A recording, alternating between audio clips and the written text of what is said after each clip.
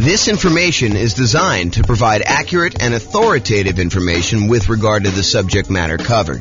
It is offered with the understanding that the presenters are not engaged in rendering legal, accounting, or other professional services. If legal advice or other expert advice is required, the services of a competent professional should be sought. Welcome to the San Jose Real Estate Investing and Real Estate Financial Planning Podcast. Learn all about investing in real estate in San Jose, California, with a combination of real estate financial planning and modeling with numbers specific to San Jose, plus syndicated, more generalized recordings of live and pre-recorded real estate investing classes, not all of them specific to San Jose. Be sure to stay tuned after the podcast for a message from our sponsors. Nice. All right. Well, on that note, I'm James Orr. Welcome. Tonight is Real Estate Investing Strategies. I'm going to get started on time. And we got some people struggling in late, but since I'm recording. So Real Estate Investing Strategies. So I taught this class last time about a year ago. I think it was last February or something like that. And it was via webinar. And I made some modifications since. But at the beginning of the last webinar, I told everybody that I was going to do a qualitative approach to real estate investing strategies, where I talk about, how strategies work, what they are, some basic questions about, how you find deals, how you do stuff like that. But I could have just as easily done a quantitative approach where I did numbers for fix and flip or for buy and hold or for nomad or house hacking or whatever you're doing. And so this is the very earliest preview that I am going to do a quantitative version where I'm going to go through numbers. So tonight, if you think about it, tonight is more like an overview of what all the different real estate investing strategies are and an overview on like how they work and everything. And then over the next, whatever it is, 8 weeks or so, we're going to pick one strategy and we're going to go deep into that strategy, like a 2-hour class just on that strategy. And I will take time to go over quantitative stuff. So I will show you, hey, listen, if you're fixing and flipping and you're doing that for the next X number of years, then you will finally have enough money to achieve financial independence and what those numbers look like doing it that way. For tonight, though, it's not numbers, but eventually you'll be able to see a list of all the different strategies and some variations on those for each one of those 2-hour separate classes. And you'll be able to see how long it takes you to achieve financial independence for each one. And then you can compare and say, oh, if I do house hacking, it's this number. If I do nomad, it's this number. If I do buy and hold, it's this number. If I do fix and flip, it's this number. And then maybe I add some variations in there and like, what if I do a little bit better in fix and flip? Or what if I get a little bit more in rent or things of that nature? So the thinking is tonight is more qualitative. And then the next 8 classes or whatever it is, I put them on the schedule. If you guys can look at the group there, you'll be able to see them. And that's going to be more quantitative. At least that's the plan right now, subject to change. Okay, so here's the list. So I'm just going to go down and I'm going to walk you through all the different strategies. And then there's a bunch of slides that go into more detail, but I'll give you an overview of what to expect tonight. So the first one on the list is all the creative financing stuff. So creative financing, in my mind, is primarily going out, doing marketing, finding some type of seller, usually not in the multiple listing service, and then offering them some type of creative financing solution like owner financing or wrap financing or loan assumption or buying the property on a lease option or buying a property subject to the existing financing, something like that. And we're going to go into detail as to what those are, but that's like the creative financing family.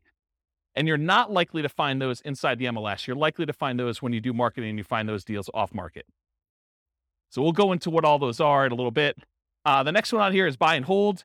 And in my mind, buy and hold is buying a property, holding onto it for a long period of time, and usually getting income from it. It doesn't have to, but usually I associate that with getting rent on the property. And that would include the subset of short-term rentals for me. So it's not just buying and holding and leasing to a year-long lease type tenant. It could be buying a property and then converting it to a vacation rental or short-term rental in order to be able to do this. Next one on the list is quick turn flipping. So flipping in my mind is buying a property, usually adding some value in some way, although it doesn't have to be. Sometimes you just solve a problem and the property is ready to go to put it back on the market, and you can make enough money, enough spread in there in order to sell the property right away without having to do a lot of work to it. But in the majority of cases, you're buying a property, you're adding some type of value.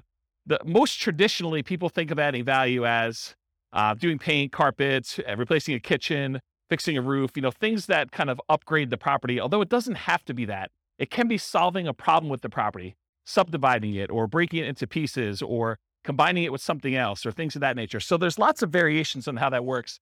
But in my mind, it is a quick process of getting in, doing something to add value to a property traditionally, and then getting out of the property. But it also includes some subsets in here. So, and the last time I taught this class, I was missing some key ones in here. And actually, the ground lease I didn't have on there because it seems like a more unusual strategy, although in some markets, they do a lot of ground leasing. But anyway, I digress. So there were some that I was missing, and some of them that are missing are right here.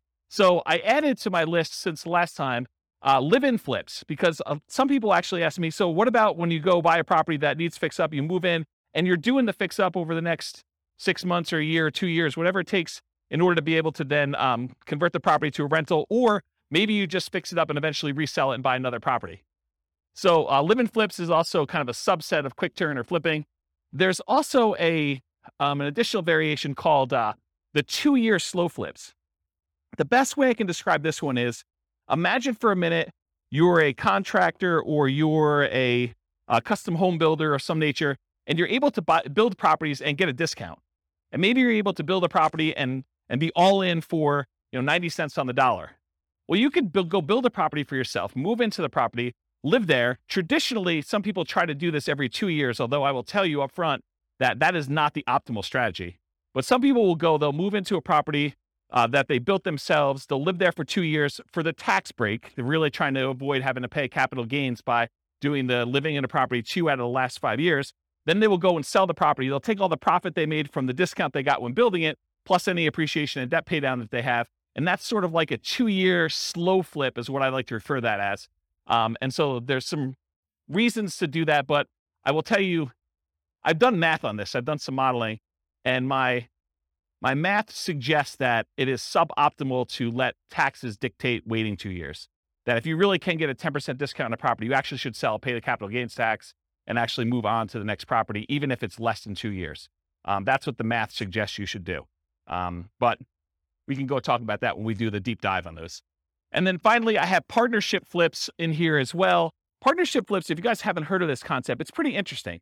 Instead of having to go out and find a deeply discounted property that you're going to buy at a big enough discount to do all your holding costs and to do all the repairs and everything, and then to go resell the property, with a partnership flip, instead you go find a seller who doesn't want to do the work themselves, but they're willing to split the profit with you if you come in and you actually do all the work on the property and then you sell it together. So you don't even have to take ownership of the property. In that case, you just partner. You're almost like a general contractor that says, look, I'll go hire my guys. I'll go do all the work.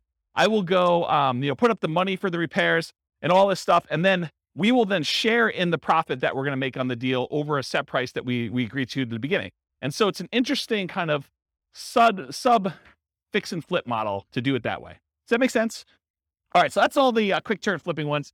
So Nomad, is there anyone here? Oh, I'll just do it for the recording anyway. So Nomad is the process of buying a property, usually as an owner occupant, usually with like a low down loan, like a 3.5% down or a 5% down loan. Sometimes you could do 0% down if you're doing VA or USDA. And you buy a property, you move into the property. You have to do it as an owner occupant in order to get those financing terms. But you move into the property, and according to the terms of the loan that you do, you are required to move into the property and live there for a year.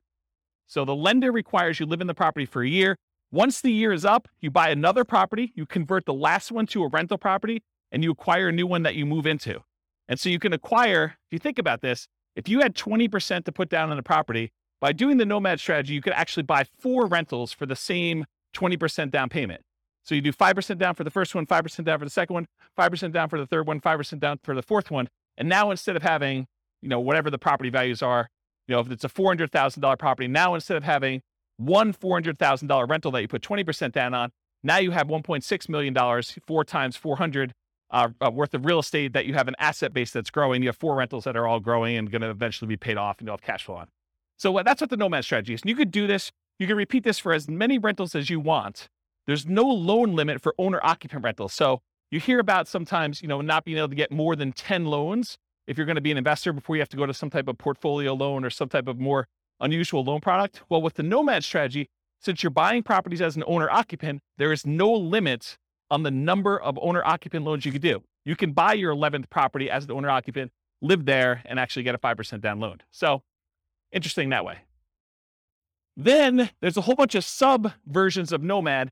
There's Nomad by proxy. Nomad by proxy is when you have someone else go and Nomad for you. And actually, Dwayne kind of is one of the people that was suggesting we teach a class on this. But the idea is, let's say your grandparents want to move into the area because they want to be near your grandkids. Well, if you can convince your parents, the kids' grandparents, to actually Nomad on your behalf, maybe you even provide the down payment. They actually are the ones moving every year, and you're buying a new house. So it doesn't have to be you that moves into the properties. It could be a family member. It could be your kids. You could decide, hey, while you're in college for the next 4 years, you are going to move 4 times. And I'm going to help you with down payment, and I'm going to be a co-signer on the loan, but you're going to be the one living in the property. And so you can actually acquire 4 properties over 4 years without you being the one that moves using the Nomad by proxy strategy. Then you can also do Nomad where you house hack. So you move into a property, and maybe you rent out a room, or maybe you buy a duplex for the first one, or a triplex, or a fourplex, and you have roommates, or you have like housemates in the units next to you while you do this. And so Nomad with house hacking is combining the Nomad strategy where you're serially buying houses, sequentially buying them 1 a year, with another strategy of like house hacking. Nomad to short-term rental. This is a new one that a lot of people may not have seen before, but one of the challenges we're seeing, at least in our market here in Northern Colorado, and probably across the country, is this: prices have gone up so much and rents have gone up, but not quite as much as prices. And interest rates have risen such that it's getting harder and harder to cash flow on properties, especially when you're only putting 5% down. And so one of the solutions to that is to actually Nomad into a property, live there for a year, and maybe even during the year, you actually rent it out, vacation rental by owner, or Airbnb or something like that. Where you are buying the property and you're doing short-term rental in order to get some income on it. But then maybe after you move out, instead of converting it to a lease with a 1-year tenant, you can get a lot more income and net a lot more income if you convert it to short-term rentals.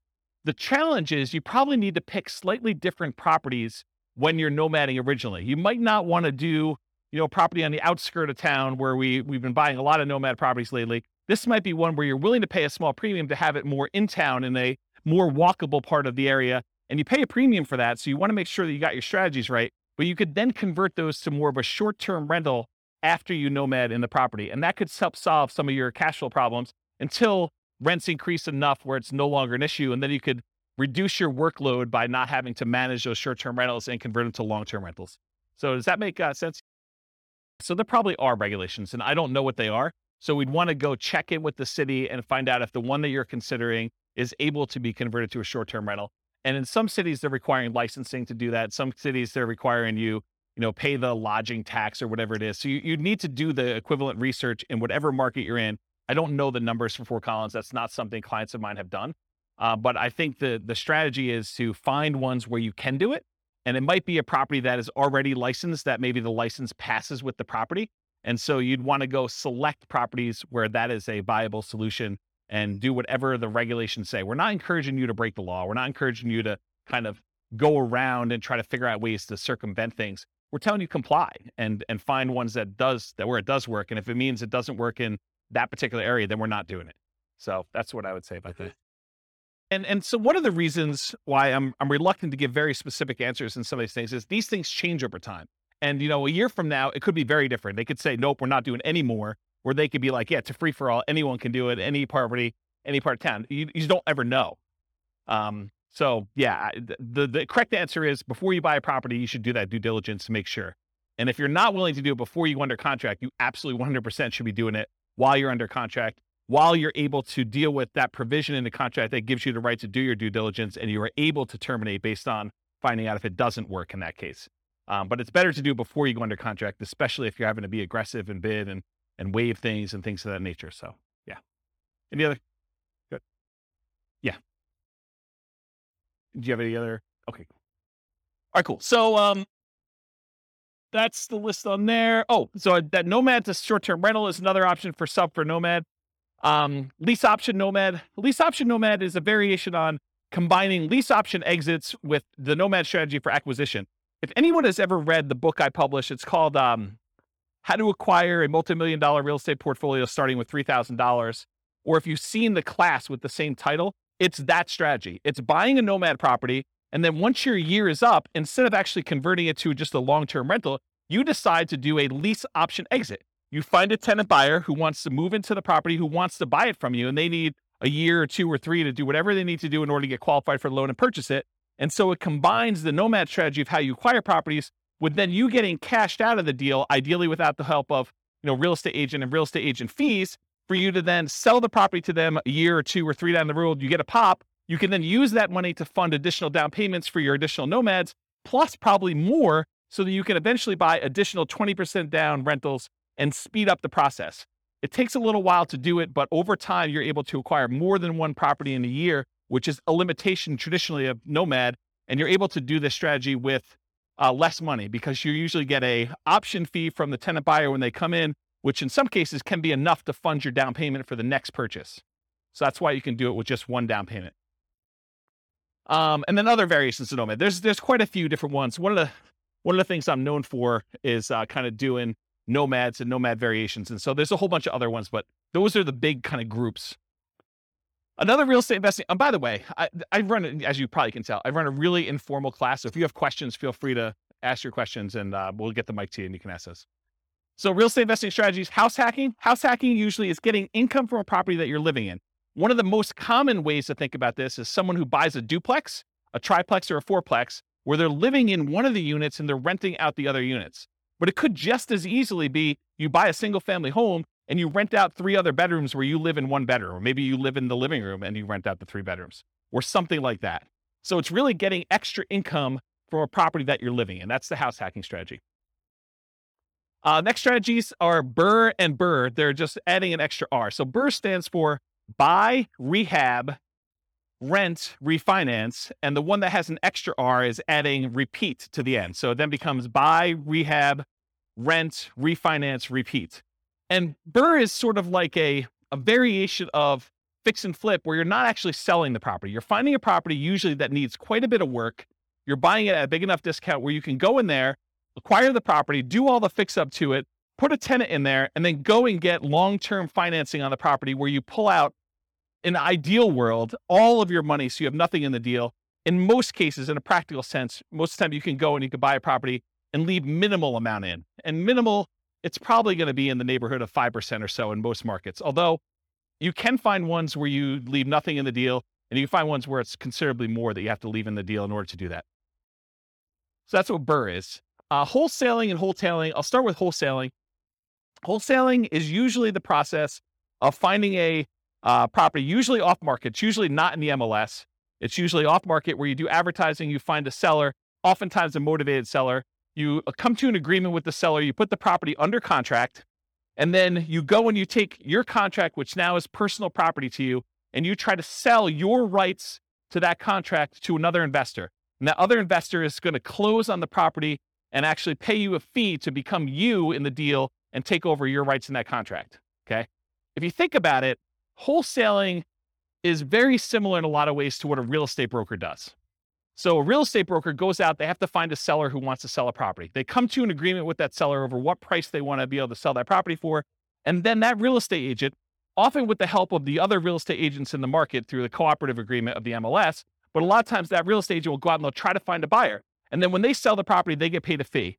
The difference is a real estate wholesaler is actually not representing either party in the transaction. They're acting as a principal, and they're selling their personal rights to the contract to someone else to close on the deal. A real estate broker has obligations to the seller or obligations to the buyer, depending on how their contract is structured. And so they're representing one of the parties in the deal, and they're acting as a middleman, right? They're getting paid a fee to do that.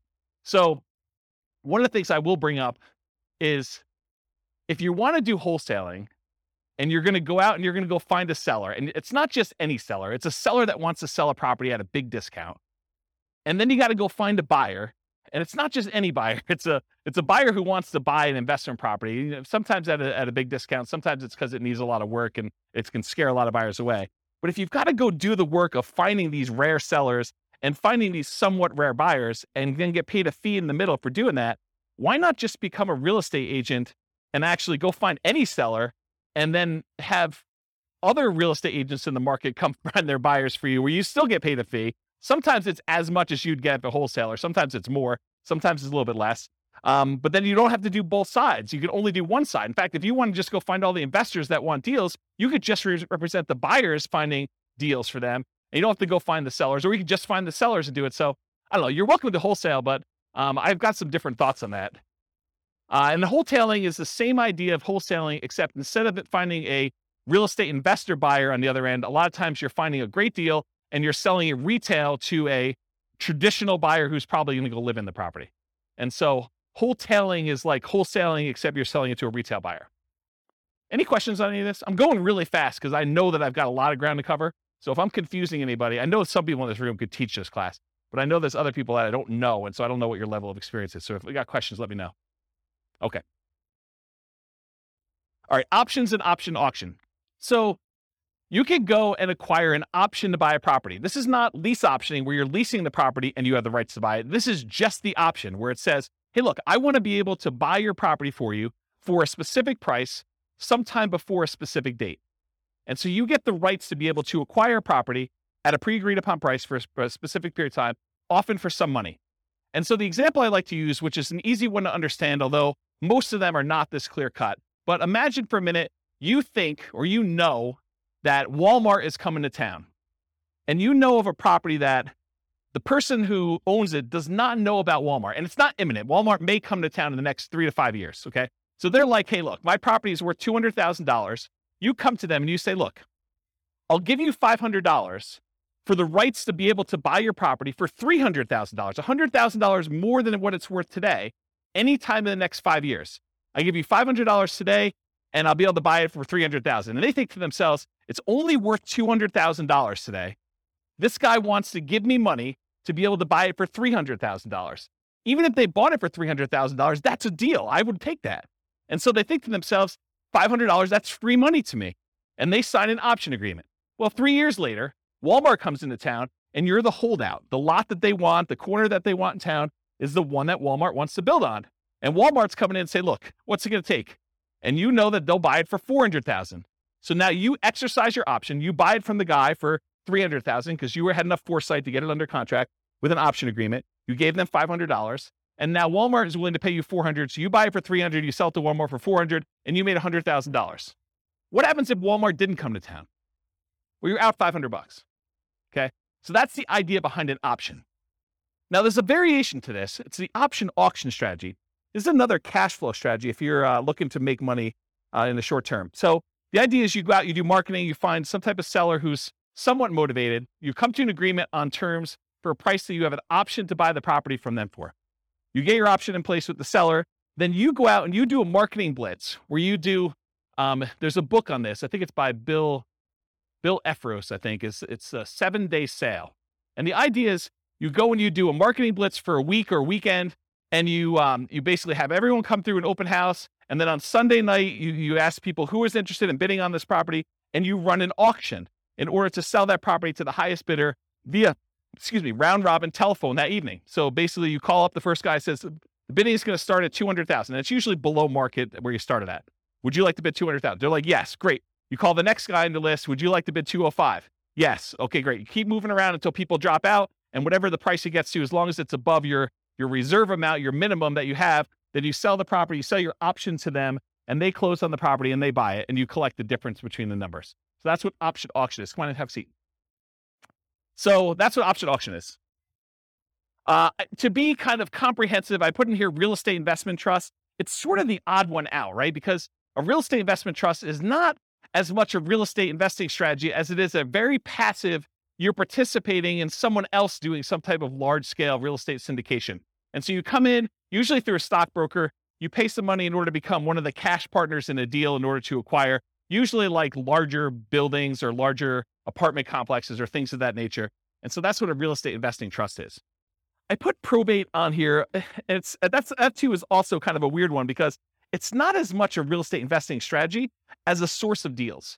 And I wanted to sort of be comprehensive about it because it didn't really fit in with everything else. But you could go to estate attorneys or probate attorneys, and a lot of times they are dealing with the estate and they don't want to have a piece of real estate in the estate. They want liquidity. they want to have the money to distribute to the heirs instead of a piece of property, especially if it's a large portion of net worth and they can't evenly divide it pretty clearly. So a lot of times they'll go and they'll want to sell a property, and you could come in as a real estate investor. And sometimes these properties, because a lot of times it's elderly people that haven't maintained their property appropriately, they need work or updating. And so it sort of can be an option for a fix and flipper or a burr person or someone who wants to, maybe even nomad into it or something like that. But it's more of a source of deals. So you can get the list of people that are in probate. Probate's when someone dies, in case you didn't know. So someone passed away, they go into probate, and their estate needs to get distributed. So that the process of distributing the assets is called probate. So you can go find those deals that way. And then they have to publish that in the paper. So it becomes a public list. So it's a source of places you can market to. Short sales and foreclosures. Again, this is just a source of deals. I mean, short sales is when a seller needs to get the permission from the bank to pay less than what the balance on the mortgage that's due in order to facilitate a sale. So let's say you have a $400,000 property. Someone owes $400,000. In order to be able to sell the property, the bank has to say, hey, I'm willing to accept slightly less than $400,000 in order to get this sold. Otherwise, it's going to go into foreclosure. We saw a lot of these during 2008, 2009, 2010 kind of era. And since then, we haven't seen very many at all. But this may come back, right? It may come back at some point in the future. So really, that's a strategy where you go and they're usually listed inside the multiple listing service because the real estate agent is usually listing it for the seller, and the seller has gotten permission or will get permission from the bank to accept less than what's owed in order to let a sale go through. And so that's a way to get properties that way. And then foreclosures is once the bank has to take ownership of the property back. So they will foreclose on the property in order to get ownership from the seller who is not paying on their mortgage. So now the bank owns the property. In most cases, during the foreclosure process, there's a foreclosure sale, a lot of times at the courthouse, and the bank will have to bid to get their property back, or other people can bid more than what they owe and try to buy the property that way. But if the other people don't bid it up, then the bank actually forecloses. They take ownership of the property, and then they usually turn around and list it in the MLS as a foreclosure. It's a bank-owned foreclosure inside the MLS, and then real estate investors or anyone can go in there and buy those properties from the MLS, but they're bank-owned. So I think I covered all those. So tax liens and tax deeds. So you could go, if you don't pay your property taxes, the county wants the money that you would otherwise have from property taxes in order to be able to do their good work, do their roads and schools and all that other stuff. So what they often will do is they'll say, hey, if you're an investor, you can come in and you can pay the property taxes on behalf of Johnny Seller or Johnny Homeowner. Johnny Homeowner hasn't paid the property taxes, so you as the investor can come in, you pay the taxes on behalf of Johnny Homeowner to the city or the county, and then Johnny Homeowner needs to actually pay you the taxes back plus an interest rate. If they don't pay you that interest for a certain period of time, it varies depending on county and state, but if they don't pay you that amount of money for a period of time, then you can go and you can actually foreclose on the taxes that you paid because they're lienable. And so that basically you can foreclose on the property and get ownership of the property for fronting the taxes for Johnny.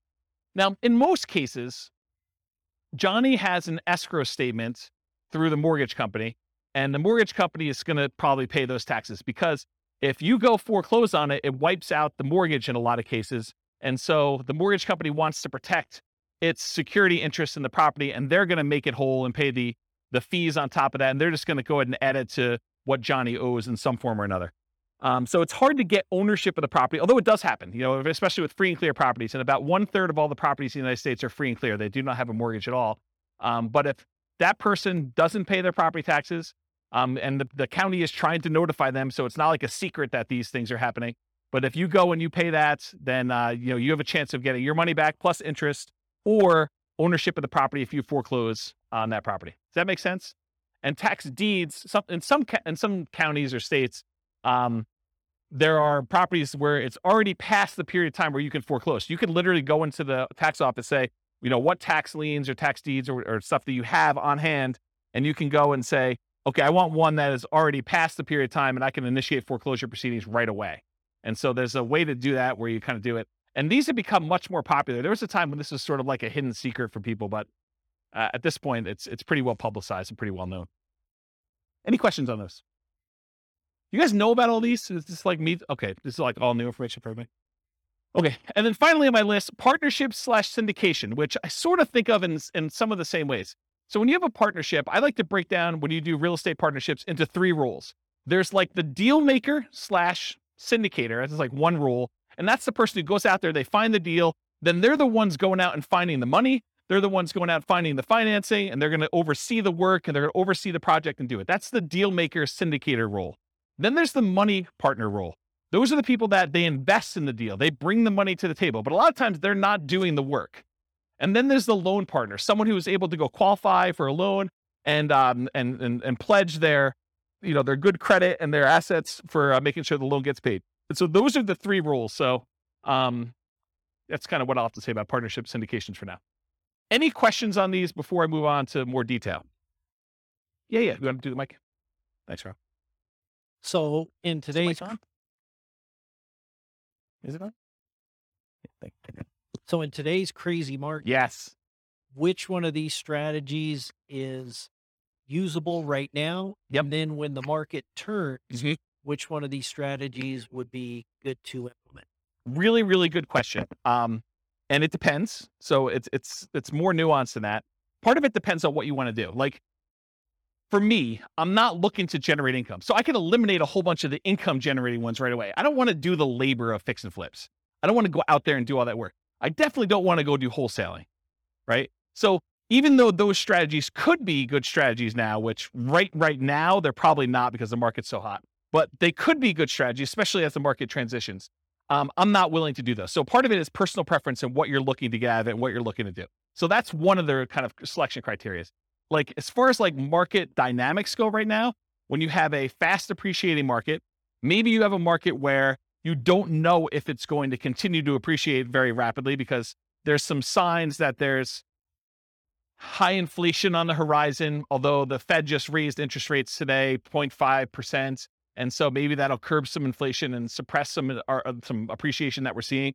But it's really hard to tell. So when you don't know what a market's going to do, I mean, like strategies like buying an option on a property seem like a pretty good thing because you don't have the downside risk. You have very minimal risk. You paid, whatever it is, $500, $5,000 for the rights to be able to buy a property, but you don't know if that's going to pay off or not. And if the market really, really goes down, then you're sort of protected. You have a known downside for that. And so you have some upside there. So you could do things like regular straight up options on properties. You could do things like lease options where you agree to lease a property for a period of time, a year, 2 years, 3 years, and you have an option to buy it for a set price. And if the market goes down, you just say, I'm choosing not to buy it because I don't know what's going to happen in the market. So that could be a strategy for doing that.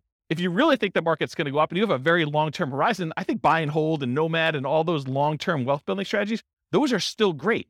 And even with interest rates where they are, what's great about interest rates, and we've been in such a low interest rate environment for so long that my thoughts are you lock in an interest rate, and even though you think to yourself, 5%, that's probably what you're going to get, maybe 5.5 or so on a investor loan right now, that seems really high to what it was 6 months ago or a year ago or whatever it is. But realize what's interesting about interest rates is if interest rates go down in the next year, 2, 3, or 4, or 5, you can always ratchet them down. But as long as you get a 30-year fixed rate loan, you can't go up, right? Unless you're getting an adjustable rate mortgage, which I don't know. I mean, you don't really want to be chasing that thing and have that extra risk exposure out there. Although some people would probably choose to do that if they have deep pockets and they can do that. So it's a much more nuanced question that I don't know if I want to give you like a very specific answer. These are the 3 that you do now, especially since this could be recorded and listened to 5 years from now. But you need to sort of think about, and that's what I'll probably do in the subsequent classes. I'll say, these are good strategies in these types of markets so that you can then go look back and say, oh, I'm in this market. This is what I should be doing, or this is what I shouldn't be doing, or I have very low risk tolerance. I want to do these strategies, or I need cash, so it doesn't matter. I'm going to be doing flips or option auction or whatever else you're going to do for money today, wholesaling, things like that. So I don't know, is that sort of, did I avoid your question tactfully enough where you felt like you got something, but like I didn't actually answer it? Did I do a good job at that? That's good. He's market. Looking at other investors, they say, oh, in this kind of market, you want to, it's like conserving or I don't think this is a conserving cash time. I think in periods of high inflation, anyone who's holding cash is losing ground. Yeah, I think buying assets that go up in value, I think those are things. I think the tricky part is a lot of times we can't, at least in our current market in Northern Colorado, at our current interest rates, current prices, current rents, it's hard to make properties cash flow. And so I think that's the challenge for folks. If you're trying to acquire for cash flow, it's tricky right now. It's tricky to do. And so what do? Do you put more down? Do you just kind of consider the negative cash flow as part of your down payment? What's the strategy there? And that's a personal preference thing. I don't think you could tell somebody you always do this. So that's how I would kind of answer that question. Yes, sufficiently vague. Yeah, absolutely. Perfect. Yep. Yeah. All right. James, what I've noticed is a trend that's happening right now Yeah. is that a lot of us, when we were doing lease options, owner carry, owner financing, that kind of stuff, Right now? we just can't do them right now because the seller really has options, which is sell. Oh, right now, the market's so hot that a seller can basically put it on the market and get above thing. But we're entering a golden age, because the golden age that's coming is all of these really low interest rates, all the options like lease option, wrap financing, subject to, that's coming. We need a softening of the market where now this becomes an option for sellers. Our solutions become options. Is that where you're going with that? Yeah. So what I've seen is a pivot where a lot of people have moved over to master leases in particular, where they're going in on a master lease and attaching it to it. They're creating a performance lease so that no risk at all, essentially being a property manager and keeping 10%. But they're also attaching a right of first refusal and or an option to purchase it in the thing. So I'm seeing a lot of that. And those are exactly the same people who were doing a lot of lease options before. But it's just kind of interesting. They're trying to position themselves for that golden age, which is coming in 2 years' time, right? Yeah, I don't know if it's 2 years, but yes, I think we're coming into a period where, for the last, whatever it's been, 3 years, 4 years, we've seen these extremely low interest rates. And so at some point in the future, the market shifts and sellers start to struggle with being able to sell their properties. Maybe there's a glut of properties that are for sale and not enough buyers. And now investors come in and they add liquidity to the market historically. And so now you could come in and you could find sellers that are in situations where a offer to buy a property subject to, or a wrap financing, or a lease with an option, those become attractive to certain sellers at certain periods of time. And so now you can come in and you could take advantage of the really low interest rates we saw historically last few years, a few years in the future. But that's not here yet, right? And so we're sort of like waiting for a period where the market has shifted enough and you could take advantage of different strategies at different times. So I don't know. That's where I am with that. Hopefully that's helpful. Yep. Yeah. But like, what would I recommend for clients? I would recommend they look at whatever strategy makes sense for their particular situation. And I think for a lot of folks, Nomad still is the best strategy. It takes very little down payment. It takes relatively small amount of time. It's a really good way to dollar cost average or dollar value average into the market, one per year over time until something shifts. And so for the people that are on limited down payments, it's a great way to get in and acquire properties. For someone who has a lot of assets and they're sort of waiting for the best time to buy with those assets, then buying a property a year with a very small investment in order to acquire that doesn't seem like a bad thing to do with a tiny bit of your asset pool that you're going to deploy. So I like Nomad for that reason. If you're trying to like, hey, I've got $1 million or $2 million or $5 million and I need to place it because I don't like the risk of the stock market right now or whatever else I've got, and I got to put it into real estate, it's a tricky time because it's hard to produce cash flow unless you put a lot more down. You're buying properties all cash, or you're putting 25, 30, 35% down, at least in our market. In other markets may be different, right? So it depends on the client and what they're doing. You're a real estate broker. You sort of know this. The thinking is you have to go to the client and find out what they're trying to accomplish and say, these are the options that you can do based on what you're trying to accomplish. This one's not amazing right now, but where else can you do better than, and you tell them what the numbers are for that deal at that time in the market right then, right? So we run numbers with Nomad right now. Cash flow is really negative, right? When you kind of do it in our marketplace, but you look at the overall return. Can you beat this? And where can you beat it? Long term. Not even long term. You say in the next year, this is what we expect this Nomad property to do. It's, negative X in cash flow. It's positive X in depreciation. It's, positive X in appreciation and positive X in a down payment. Overall, it's net, whatever, positive or negative. In most cases, it's still going to be net positive, right? It's still going to be a positive return, even with really negative cash flow. So you look at that and you say, can you beat this return somewhere else? Otherwise, let's do one Nomad property. You got to wait a year anyway before you can do the next one. There's no pressure. We can just, if the market changes and we have to shift, not a big deal. You have a property. You could live in it. You could sell it. You could convert it to a rental. You could do short-term rental, whatever you want to do with it. Now you've got one asset. Then we decide, we go out 9 months into the future and you reevaluate the kind of playing field at that point. You say, okay, I've got this amount of down payment. This is what the market looks like. This is what interest rates are. This is what rents are. This is what prices are. What can we do? And so I think you then look and you make decisions.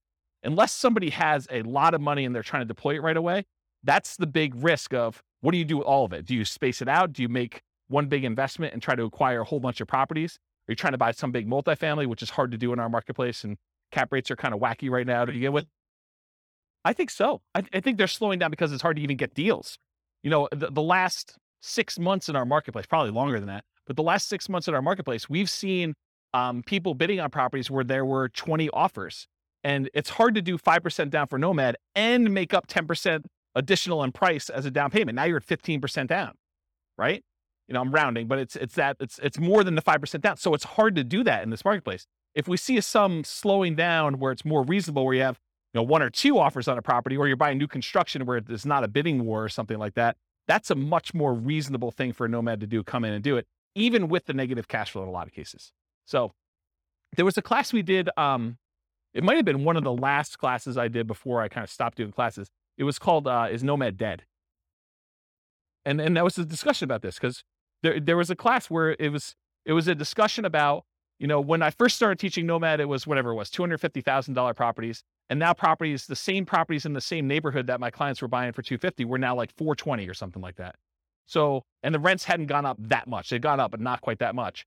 So like we ran the numbers of like then versus today. And I showed them the difference of what it was like buying Nomad in the golden age, which it really wasn't a golden age. It was just whatever the market was at the time. And then what it was then. And I said, okay, so here are the numbers back then. Yeah, they're not as good as they are today, but can you beat this somewhere else? If so, go do that, right? Like I don't have any preference. But if you can't beat that, this seems like a good thing to invest in. And then you can go and make the decision. And I think that's a good way to look at it all the time. Every time you make a decision about Nomad, you're like, okay, this is what it looks like if I could buy today. Should I do that? Or can I do something else? Can I go buy Dogecoin, or can I go buy GameStop, or go buy Twitter, or that, Blizzard, Activision Blizzard, with their acquisition or whatever they're doing. Some of this like opportunity where you think, okay, well, I could do better than Nomad. Well, then do that. Okay. Which I think maybe just put it on. I don't even think you can decide that, right? That's your choice. But I don't think that's something I would recommend. And there is a number at which someone's like, I can't swallow X dollars negative money. Good discussion. All right. If we go over, it's all you though. Okay, here we go. Because that was slide 1 of like 100. All right, here we go. So I wanted to start this early, but I wanted to give you the like content of the class first before we got here. So get rich quick versus get rich slow. In general, if you're thinking about, okay, I want to get involved in investing in real estate, there's a need for you to put food on the table, to put gas in the car, to kind of pay for health insurance, whatever you're doing. So you need money to live on. So you need a way to generate income to live on while you build wealth in some form or another. If you have enough assets to acquire properties to generate that income, that's great. Most folks do not, though. They're not coming in with $5 million that they can deploy and buy a whole bunch of rentals and generate cash flow to live on if they're going to do that. So that means you need either one of 2 options. You either need to get a job that provides income to live on, and maybe take some of the capital from that job and deploy it into real estate to then use the real estate to build wealth over time. Or you need to become a real estate entrepreneur and generate income through entrepreneurial activities in the real estate industry. This is essentially starting a real estate business, doing the strategies that are most likely to generate very short-term money, which is really just a job in the real estate field. So jobs in the real estate field look a lot like wholesaling, fix and flip, real estate brokerage, things like that generate like money that you could put food on the table in a very reasonable amount of time. Okay. So those are like the equivalent of getting a job. So if you're like, I have a job and I could provide food to live on. Now I'm going to use some of that money to go buy Nomad or Burr or, a property to live in or buy and hold or whatever we're doing here. Or you get a real estate entrepreneurial job and you either use that money to live on and take some of it to reinvest, just like you would from a job. And then you get to kind of cherry pick your deals off the top in some of those kind of positions to do that. Does that make sense? Okay.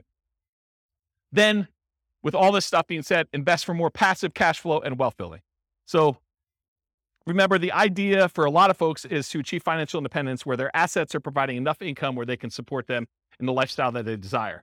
And one of the ways to get there is cash flow from real estate or money invested in some type of asset, stocks or bonds or something else that is throwing off, some capital growth and or dividends or some type of money coming out there. And a lot of times the asset base, you're using some type of like 4% rule or 3% safe withdrawal rate or something like that in order to generate some money from that or the money from the real estate. And I'll throw it in there just to be complete, or passive income from like Social Security, annuities, or pension. So those are really the three sources of money for achieving financial independence. Any questions on this? No way I'm getting through this 2 hours. Okay. So real estate investing strategy. So tonight I'm going to primarily talk about, which is on the next slide, but the entry, the holding period, and the exit period. Because remember, real estate investing strategies, what is a strategy? It's a unique combination of how you get into the deal, how you hold the deal, and how you get out of the deal. That's sort of what the definition of a strategy is. And so in this case, tonight, I'm going to talk about entry, different ways to finance acquiring properties, different ways that you can acquire properties through different channels. Holding period, whether it's an active or passive investment, the duration of your hold, if you're wholesaling, you're kind of just flipping your contract. If you're doing a flip and it's 3 to 6 months, or if you're doing like buy and hold forever or nomading or something like that. And then exiting, your exit financing, how you're getting out of the deal, how someone's going to cash you out, and then the channel for exiting, how you're going to exit the property or get rid of the deal. And so those are the ones I'm primarily going to talk about. For the sake of time and breath, we'll focus primarily on those. I'm not going to talk about all these secondary categorizations. I started putting together a database of all the strategies and then classifying them to a whole bunch of different criteria. And I'll just quickly run through this criteria, but that's really what it is. And a lot of the secondary criteria is what we're going to cover when we do the individual classes. So I'll do a whole class on just buy and hold. I'll do a whole class on fix and flip. I'll do a whole class on nomad. And then I'll cover a lot of these secondary ones. So how much money is really required for them? What's the credit score required? What's the investing style? Are you an investor where you're actually deploying money and expecting to get a return? Or are you an entrepreneur where you're actually doing work in order to generate money through work? What's the stability? Is it passively stable or is it actively stable? Do you have a balloon on a property, which is more of an active stability? If you leave that thing alone, it could blow up on you. Where a passive stability is, if you don't do anything, it's sort of safe. It just kind of hums along and does its own thing. How scalable is it? Is this something that it's going to be really hard for you to scale up and do bigger size? Or is this something that is super easy to scale? What skills are required? This reminds me, the skills. One of the things I started doing when I was making this database of real estate investing strategies is I was going to make a list of, and you tell me if this is a good idea. This is why I want to do these live. You tell me if this is a good idea. So I'm going to make a list of all the different things you need to do in all the different strategies. So analyze deals as an example, raise money as one example, hire a property manager, manage a property manager, like all the different kind of like big category things you need to do for every single strategy. And then maybe what I do is I write software that gives you an assessment where you say on a scale of 1 to 5, how good are you at doing all these different skills? And then certain skills apply to more than one strategy. I can sort of give you like a measure of which strategies are better for you based on the skills that you tell me you're good at. And I give you almost like an assessment for becoming a real estate investor. You tell me what you're good at, what you like doing, and I spit back out to you and say, well, these are the strategies based on what you tell me you're good at that you should consider doing. Is that a good idea or a bad idea? Oh, you have questions? That's a great idea.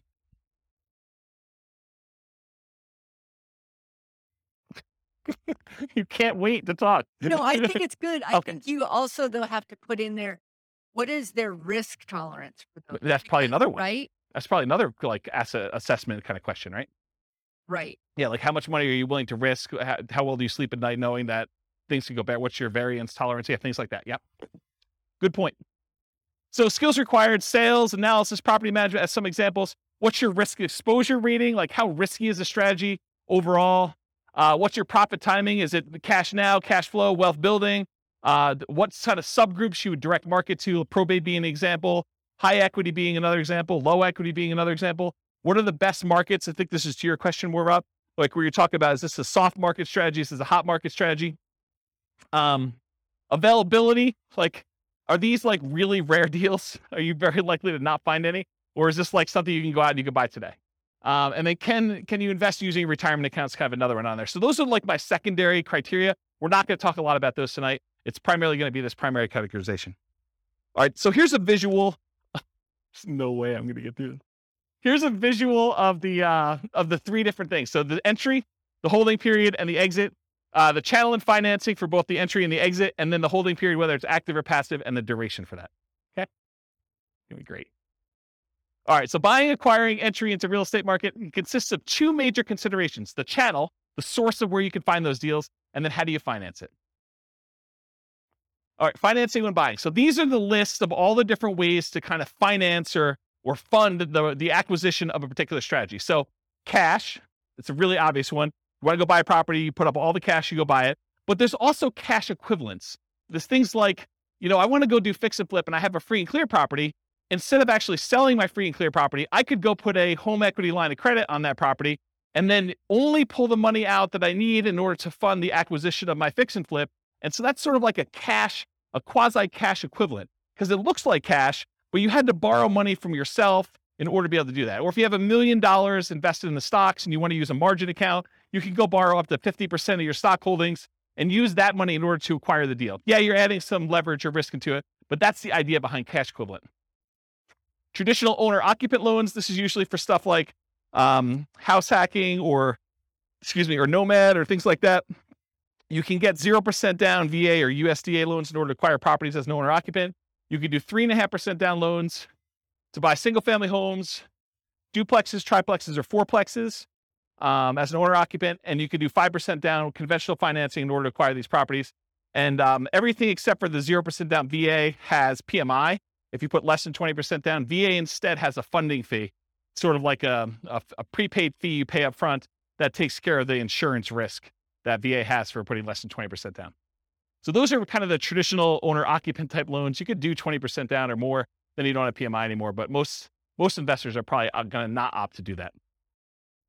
Traditional non-owner-occupant loans, that's usually 20% down. A lot of times we'll move to 25% down because the interest rate is so much better, moving to 25% down. And the cash flow improves a little bit because you're borrowing a little bit less. So a lot of times you'll do that. There are 15, as of right now, there are 15% down non-owner-occupant loans you can get. They usually have PMI associated with them. And depending on what you're going for, you're trying to make more of an appreciation play or you're making more of a cash flow play, you would choose those loans based on what you're trying to do there, in my opinion. Creative financing, we talked a little bit about these. I'll go into detail a little later, but there's owner financing. That's when the owner of the property acts like the bank. They allow you to make monthly payments to them in order to buy the property. There's wrap financing, where the owner of the property has a loan in place that they have with a bank or something like that. And they're saying, hey, look, I owe $50,000 on this property, but you want to buy it from me for $400,000. So I'll tell you what I'll do.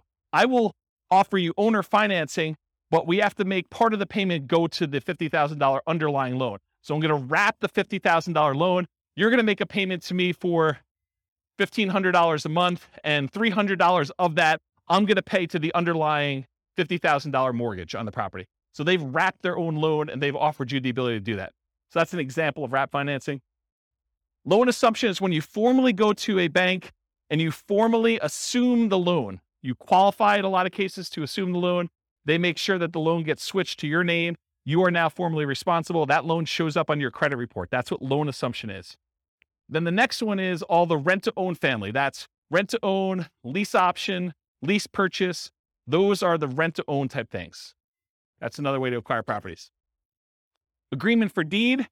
This is like when you buy your car, you don't technically own your car until after you paid off the loan that you have from the bank. And so this is sort of like the car loan version of buying a house. You have a contract in place, you make monthly payments on that contract, and then when you made all the payments on that contract, then and only then the seller actually provides you a deed to the property that says you own it. Okay. And then subject to. Subject to is where you actually transfer, the seller deeds you the property. You now are the owner of the property because deed signifies ownership. So the seller deeds you the property, but you do not pay off the mortgage. You just start sending in payments to the bank on that underlying mortgage. You do not go to the lender and say, I would like to formally assume that loan. You basically just say, seller has deeded me the property. I'm making payments on the seller's old mortgage, and you're not paying it off until it's paid off through its normal payment process or you sell it. Okay? So that's the difference between subject to and loan assumption. You can partner on a deal. The partner can do any of these, right? They can go get cash. They can do traditional non-owner occupied financing, or maybe they do something else. No financing required. So in some cases, like when you're wholesaling, you may not need financing. You're actually getting a property under contract and you're selling the rights to your contract. So you may not need financing on it at all. Hard money. A lot of times if you're buying a fix and flip property, you will go get a professional lender who's used to lending on properties that need fix up. And a lot of times they'll do, 70% loan to value or 80% loan to value, or 65% loan to value. A lot of times there'll be points. A point is a percentage of the loan amount that you're taking that you pay as a fee up front in order to get the loan. And then there's an interest rate, usually 8, 9, 10, 12, 15, 20%, depending on what the interest rate at the time is and how good you are negotiating and their programs and things of that nature. So that's what hard money is. There's also a version of hard money where if you're wholesaling a deal and for some reason you're unable or unwilling to assign your contract to someone else, you can go and say, I want transactional funding. It's also called dough for a day, where you go to the title company and there's a lender that provides you money in order to close on your deal. And then the very next day you pay it off, or later that afternoon, you pay it off and sell it to someone else. And so you need money, but it's only for like a really short period of time. Transactional funding is the name of that, or dough for a day. Private money is when you get like Aunt Sally to loan you money. This is not a professional lender. It's not like you're going to go and market to find private lenders. If you're marketing to find private lenders, you're really looking for more hard money lenders. This is sort of like, I go to my grandmother and I'm talking to her at Thanksgiving dinner and I say, so grandma, what are you doing? She's like, doing good. I've got all my money invested in, CDs and I'm earning 1%. You're like, yeah, I'm doing all this house flipping and I'm paying my hard money guy 10%. And she's like, 10%? That's crazy. I would love to even earn 5%. You say, well, grandma, I would be willing to pay you 5% if you loan me the money instead of you keeping it in CDs at 1%. And now you've got a private loan from grandma. Okay, that's how that works. None required. I guess I have that on there twice. Note to self, remove that. Utilize existing seller's ownership. This is like an example with the partnership flip, where you're going and you're partnering with the seller, and then you're coming in, you're going to provide all the repairs and do all the work and bring in the contractors and do that, and then you're going to split the profit. Well, you don't really need financing for that. You're utilizing that the seller already owns the property. Maybe they've got a mortgage on it. They're just going to keep making their mortgage payment, but you don't have to come in with new financing in that case. And then private mortgage insurance, that's needed whenever you put less than 20% down on a property. There'll be private mortgage insurance involved, with the exception of VA loans, which have that funding fee instead. Or grandma. Grandma doesn't have PMI. Any questions on financing? Sweet. Channels when buying. You'll notice, I'll point it out if you don't, that there's an alligator behind this thing. And the alligator is for a reason. Finding deals is like looking for an alligator in a lot of ways. And I'll explain what I mean. If you wanted to find an alligator, you could, in theory, go down into the sewers of New York City, and it's possible someone recently flushed an alligator down there, and you could stumble upon an alligator and find one. That is definitely a possibility, right? But if you really want to find alligators, you're probably going to Florida. And if you really, really want to find alligators, you're probably going to the Everglades, okay? The same thing is with deals. Could you find a subject to deal, a deal where the seller is willing to deed you the property and you just start making payments on their mortgage? Could you find a subject to deal in the MLS? Could you find an alligator in the sewers of New York City? Yes, it's possible. But if you really want to find a subject to deal, you probably want to go find some type of for sale by owner. And probably, if you really want to do it, and that's like the Florida equivalent, you probably want to actually go and find a for sale by owner that's not already marketing their property and doing the advertising themselves and looking for a little more of like a retail buyer. You probably want to do some type of marketing to uncover some type of motivated seller of some sort, and then find it where subject to actually makes sense and it's a deal for them. Does that make sense? Do you understand why I use the alligator analogy? Okay. All right, so where can you find deals? You can find them inside the MLS, including, which some people don't believe, you find foreclosures inside the MLS because that's where banks list them after they've taken them back as foreclosures. You could also find short sales. Short sales are when the lender accepts less than what is owed in order to facilitate a sale, and those show up in the MLS. Then you have the whole for sale by owner group. there's actively marketed for sale by owners. This is when a for sale by owner puts a sign in their yard, they put up their ad on Craigslist, they put up their ad on Zillow, and all those other places, and they are trying to actively sell their properties themselves. That's an actively marketed for sale by owner. But then you also have hidden for sale by owners. These are properties that are for sale by the owner. There's no agent involved, but you find these through marketing, sending out direct mail, putting up ads on Google or whatever else you're doing, and making a website, doing networking, telling people, hey, listen, if you ever want to sell your house or you know someone who wants to sell, I'm a buyer, I'm an investor, I'm looking for properties that I can do work on and flip or whatever you're looking for. So through marketing and networking are the two ways to find non-actively marketed for sale by owners. You can also find deals from wholesalers. So wholesalers are out there usually doing these stuff, hidden for sale by owner stuff, marketing and networking in order to find deals. That's primarily where wholesalers find deals. And so the wholesalers can be the source of those deals. They become the middleman. They almost become like a subset of the multiple listing service, except they're a one-person MLS. They find their own deals, they put them under contract, and then they're trying to sell their contract to someone else. Tax lien or tax lien sales. Auctions. So when a property is delinquent enough, the bank will start the foreclosure process, and then they will have an auction to bid on basically what they owe on the property or what someone else is willing to bid in order to buy the property. And so there's foreclosure auctions. There's also IRS and other government auctions, like a DEA auction. So if a house gets seized for, I don't know, before it was, growing weed. I mean, you could have your house seized. I mean, until it federally becomes legal, technically could be seized by the DEA for that. Or you don't pay your taxes and the IRS decides to seize your property and they offer it on auction. So you could do those types of auctions in order to find some properties. But I remember before I was telling you about like how accessible are deals, like what's the commonality, how available are they? It's a relatively small list, right? I mean, it's not like you've got MLS sized number of properties going through the IRS sales or DEA sales, right? Make sense? Russian yachts. There's a whole bunch of Russian yachts for sale right now. Stockbrokers, you can use those to acquire REITs, real estate investment trusts. Syndicators, someone who's going to go and put together a syndication. They're going to buy a big apartment complex and they want to sell their, shares of their syndication to you. And then REO is real estate owned by banks. So in some cases, some banks, they may take back a portfolio of properties and instead of listing them in MLS, they may actually fish it out to their real estate investor clients first. And so any properties owned by the bank, real estate owned, could also be offered directly from the bank in that case. Any questions on this? Sweet.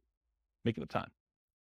All right, so that was the entry stuff. Now we're going to talk about holding. So you have two groups, active or passive, and then duration. So active or passive, you're actively adding value, like doing a fix and flip.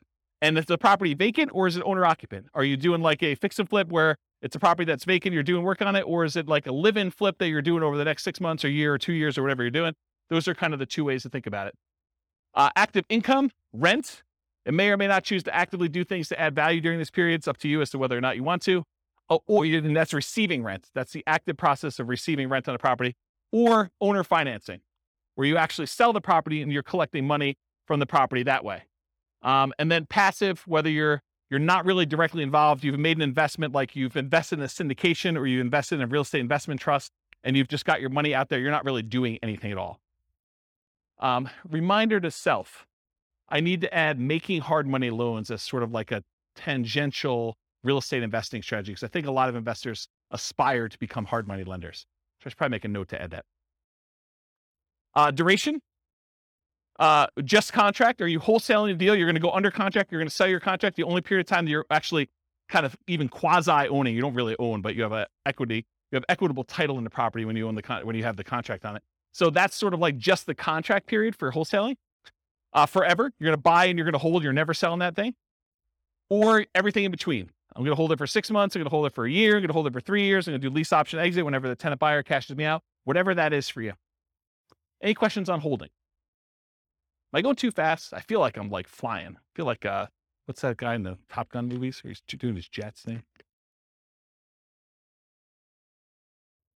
All right, pause for beverage. Not a lot of notes, huh? Nothing I told you is new, huh? All right, financing when selling. Traditional financing, you'll notice there's some on here that are like, that were in the other one that are not out when you sell because you're not really using those. Although it's possible, I guess someone could come in and do, private loan or whatever it is. Yeah. So traditional financing when selling, cash, it looks like cash to you. That's what my cash note is. So if someone comes in with a loan, it doesn't matter if they got a traditional loan. The title company is going to give you a check. It's going to look like cash. Owner-occupant, non-owner-occupant loans, the buyers and/or family and/or partners, hard and private money, those coming in, and then all the different creative financing things, depending on how you're exiting. If you're doing like a more entrepreneurial approach where you're out there finding lease option properties and then you're turning around, you're offering the property on a lease option to a tenant buyer, that's sort of like sandwich lease optioning. So this could be an exit strategy for you. It's using kind of like the rent to own and others, lease option exit, but all the owner financing, wrap financing, loan assumption, rent to own, agreement for deed, and subject to, those are other ways to exit the property. Okay. Channels when selling, you can hold it forever, so you don't ever sell it at all. You can sell through others. For example, multiple listing service, real estate brokers, or wholesalers. If you want to be the person that provides the deal, the wholesaler, you can do that. For sale by owner, where you do the marketing yourself, you either actively market it, put it on Zillow, put it on Craigslist, put the sign in the yard, go door to door. You could be a hidden for sale by owner where you don't even know that your property is for sale. Someone comes to you and they want to buy it. You have an unsolicited offer. You could be out networking. Someone says to you, I really need a property in XYZ neighborhood. You're like, I happen to own a property there. Are you interested in selling it to me? Are you interested in buying it from me? Sure am. You could offer it at rent to own. You could do lease options, exits to people. You can offer rent to own properties. You could decide to do that auction strategy, like when we did that option auction. You get the option on the property and then you auction it off to someone else. If you're getting rid of your real estate investment trust, you can go to a stockbroker, get rid of it that way. In some cases, when you're partnering with other people, your partner's going to come in and they're going to buy you out. They're going to say, you're like, I want to get out of the deal, or they're going to tell you you are getting out of the deal, and the partner's going to come in and buy you out in that way. And this is ignoring losses like natural disasters, lawsuits, bankruptcy, foreclosure, divorce, right? Those are ways you could also lose your property. You could exit, but I'm not planning on those, although they do exist. Any questions on selling? Making up ground. All right, good.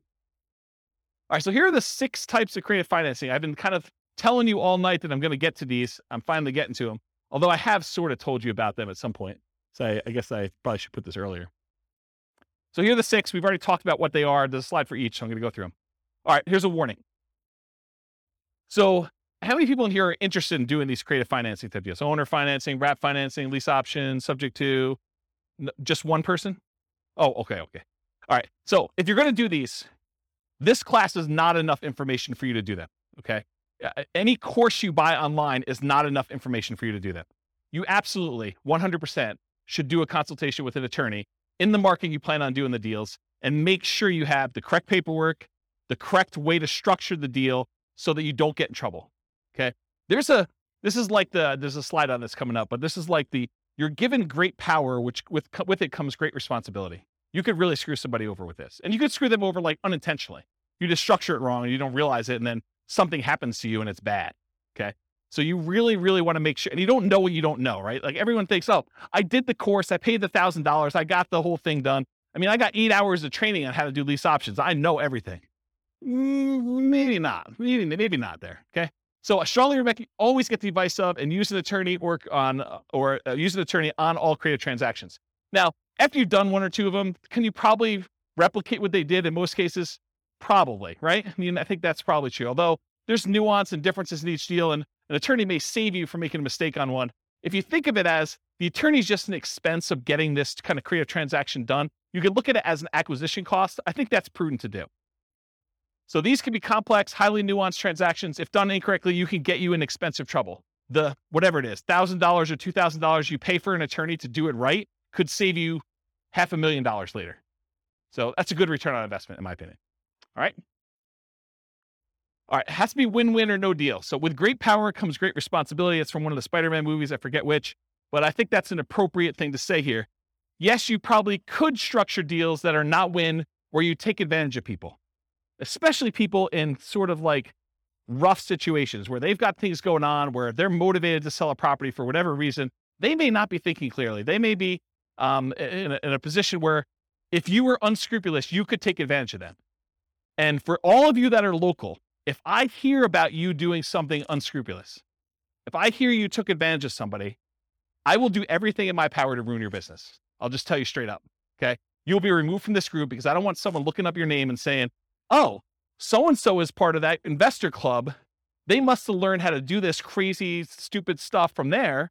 and I'm going to go ahead and assume that James taught it to him and all that stuff. So our community is small enough that you will be removed from the group, but it will not end there. If I find out that you did something unscrupulous, I will go out of my way to say, do not do business with so-and-so. And it will get ugly. So I'm just telling you up front, don't do it. Okay. You'll be banned from meetings. You'll be removed from a member. I banned, I think it's 13 people at this point from the group, in case you're wondering. You should only do deals that are win-win for all involved. It should be win-win or no deal at all. Does anyone have any questions on that? This is your chance to ask me. Yeah, exactly. All right. No questions? Wow, it got really silent in here. Like, you guys are like, holy crap. I mean, you got to understand, you guys don't pay for these, right? So there's zero incentive for me to keep you around. You guys understand that, right? Like, I'm like, this is sort of like, you're coming here for free. If you're going to do like bad stuff, I don't want you here. And I'm not losing any money by having you not be here. Right? You get that. And in fact, you could hurt me. So there you go. All right. Now that I've kind of gone down that dark hole, what are the benefits of financing? Why would you want to consider doing these types of deals? So little or no down payment required. If you're trying to buy a property with a lease option, it's not like you need to come up with 5% down or 20% down in order to do those types of deals usually. Although it's completely negotiable. It's typically the same benefit as Nomad, except you don't need to move in. With Nomad, we're able to buy a property with 0% down, 3.5% down, 5% down. So a lot of times you can acquire these creative financing deals with similar down payment sizes, except there's no requirement for you to move into the property and live there. So it's great in that way. A traditional down payment, usually 20 to 25%. You can do it with less in some circumstances with that 15% thing. If you're doing more traditional, like non-owner occupant financing. It's possible to buy without bank qualifying. So you don't have to go to a bank and get qualified. You can buy with credit blemishes. If you recently had a bankruptcy or foreclosure or short sale, you should probably be in a good financial position before you start making payments on someone else's loan or telling them that you can perform, because you don't want to be in a situation where you file bankruptcy and you're heading there again and you tell a seller, I could take care of your $2,000 a month payment and I'm good for it. I don't think that's a good idea. So you can buy them with bankruptcy, foreclosure, or short sales, because a lot of times the seller is not going to say to you, hey, I want to pull your credit report. I want to do a full credit check on you. I want to see like all your financials. A lot of times they're allowing you to buy properties without a lot of that background done. Although they can require it, it's a negotiation. You can buy without income qualification. So if you go to a bank, you get traditional financing, they're going to pull everything and do income qualification on you. With a lot of sellers, they're not. You should always disclose material facts. If you're unable to perform, you should not be buying these properties. You should be telling sellers that, this is my situation. And even if it means the deal is going to die, you should disclose that to them. Put them in touch with someone else who could do the deal or partner with someone else who can do the deal. You should always disclose that. Another advantage of doing creative financing, though, is you could buy an LLC or another entity up front. And a lot of times, if you're buying a property through the MLS with traditional financing, you're going to buy in your name. And then after that, you could, if you wanted to, talk to an attorney as to why or why not you may want to do this, but you could move it from your name to an LLC. Some people believe that would trigger the due on sale clause, which gives the lender the right, they're not obligated to, but it gives them the right to actually foreclose on the property or accelerate the loan technically, and then usually foreclosure is the next option. But that's a thing that could happen if you do it. When you're doing it this way, provided the loan doesn't have an underlying due on sale or due on transfer clause, which most of them probably will, unless you're doing owner financing. But if you're actually doing it where you're wrapping a loan or you're buying subject to or doing something like that, you could buy an LLC, but it probably will still trigger that acceleration clause in the mortgage documents. One of the benefits of creative financing, it's amplified return on investments. So some would say improved, but it could be the other way. So if you're putting less into the deal, but you're still getting the same appreciation dollar amount benefit or the same debt pay down benefit or the same depreciation benefit, then your returns are amplified because you have less in the deal. And you could walk away. If things really, really got ugly, you could walk away from properties and do stuff. So see my warning the dangers and risks of real estate investing class. Well, if you're doing a lease option, you don't have to exercise your option. You could walk away in that case. Okay. I guess more continued benefits, self-directed IRA or self-directed 401k. In a lot of cases for doing those types of loans, you need to put down 30%, 35% in order to get those loans done. Sometimes even more. So if you're buying a property and you're doing it outside the MLS, you're doing creative financing, you can acquire properties with these self-directed products without having to put 30 or 35% down, which is a huge benefit.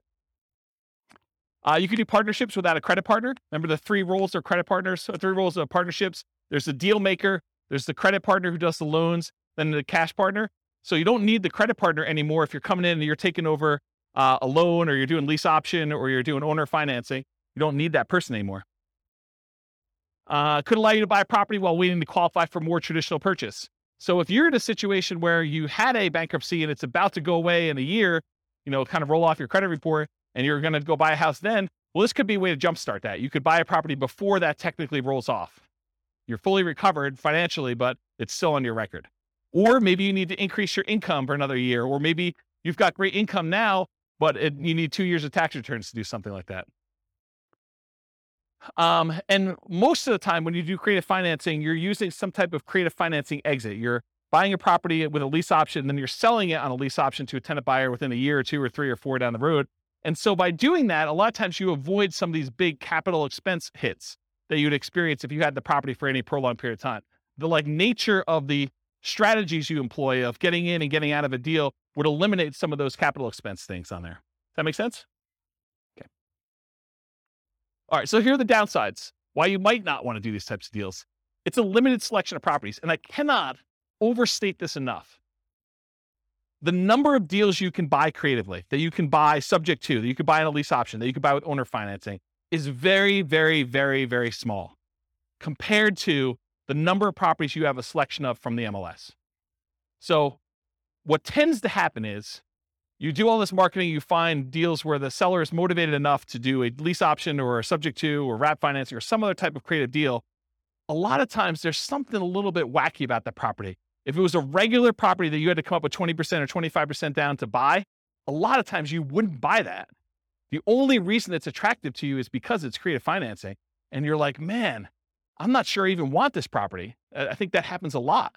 And so you need to make a decision as to whether you're going to spend a lot more on marketing and have a lot less deal flow, or if you're willing to take on kind of like, I don't know, instead of like an A-class property or an A-plus type property, maybe, and this is not like the A-class property where it's like good neighborhood. It's like, I'm sort of just grading them as overall investment, right? It's not like an A investment. It's more like a C minus. Yeah, I mean, so a lot of times it's that. Occasionally you'll come across something amazing. Like I bought my own personal residence that I lived in for many, many years subject to. And that was an awesome property. I lived there for, 13 years, more than that maybe. So a long time, but it was exceptional. It wasn't like that was what was coming down the pipeline every day. Okay.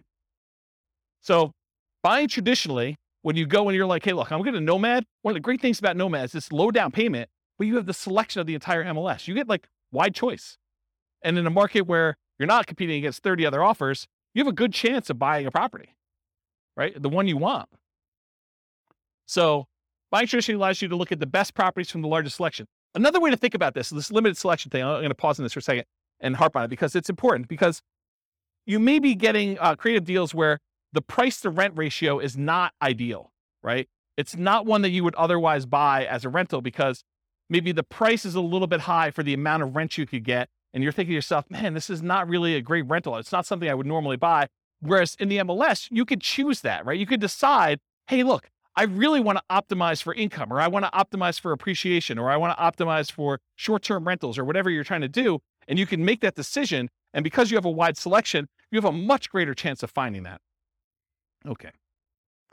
It's more labor intensive to buy this way. It's not like you just go to the MLS, you hire a real estate agent or you're a real estate agent yourself, and you look through the MLS, you find a property, you go look at a handful, you go buy it. It's not how this works.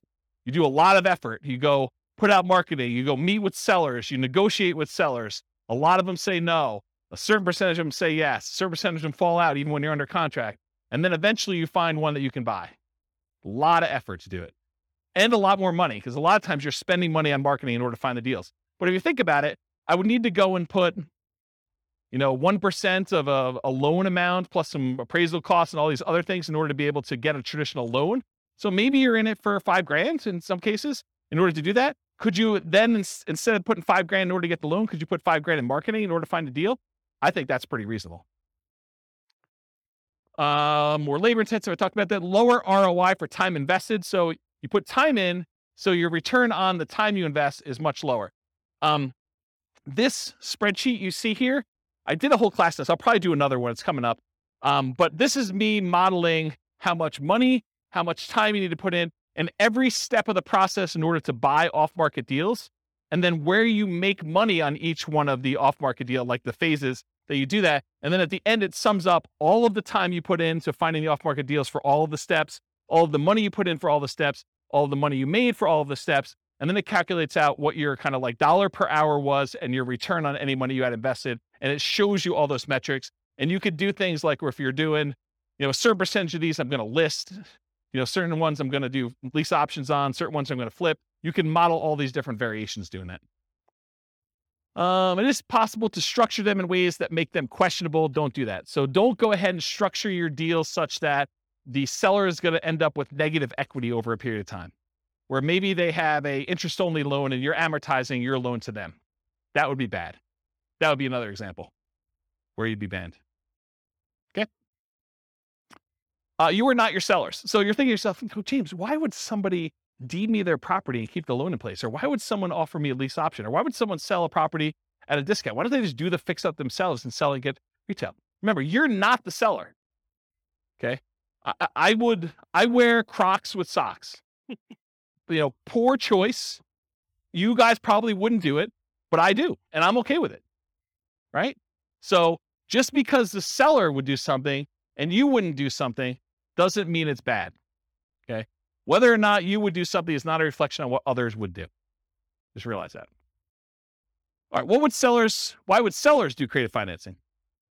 To solve a problem they have. If they have some type of issue where they need money and they need to get out of the house, they're ready to do a deal. They can't afford the house anymore. They've lost their job. They used to be a 2-income household. They got divorced. They can no longer afford the payments anymore. Maybe they just went out. They stopped making 2 mortgage payments. Maybe they met someone. Now they're in love. They want to move into one house. They have this other house. They can't afford 2 mortgage payments. So they just want to get out of the other one. And they're so in love, it doesn't matter. They're just like, look, just take over my mortgage payments. Negative emotions associated with the house. Like they lived in the house, they got a divorce, and every time they turn around, they see their ex-spouse and they can't deal with it anymore because it emotionally triggers them. So that would be another reason why they wouldn't do it. Or they lived in the house with their spouse and their spouse passed away, or they lived in the house with their mother and their mother passed away, or they grew up in the house and their parents lived there and both their parents passed away. There's all these emotional reasons why they may not want the house anymore. They need to access equity quickly and easily. Maybe they want to go invest in Twitter before Musk buys it or whatever they're doing, and they need all that money in order to do it. They're like, I don't care because I'm gonna triple my money in Twitter or Bitcoin or Dogecoin or whatever it is, and they want to take all their money and do that. It could be a reason for them to want to get out. They don't want to manage it or maintain it anymore. Too much work, too much effort. Maybe they own it free and clear and they're doing their financial planning and they're like, look, I need income in order to support me in retirement. This equity sitting here doesn't do me anything. I can either rent the property, which I don't want to do, or if you're willing to, I'll accept monthly payments on this property, and that would look like an income stream for me. And I'm okay with that. That would work. What would friends, families, or neighbors think? Their ego is too significantly tied up in what other people think that they don't want to list their property and have nosy neighbors coming over and looking at their property.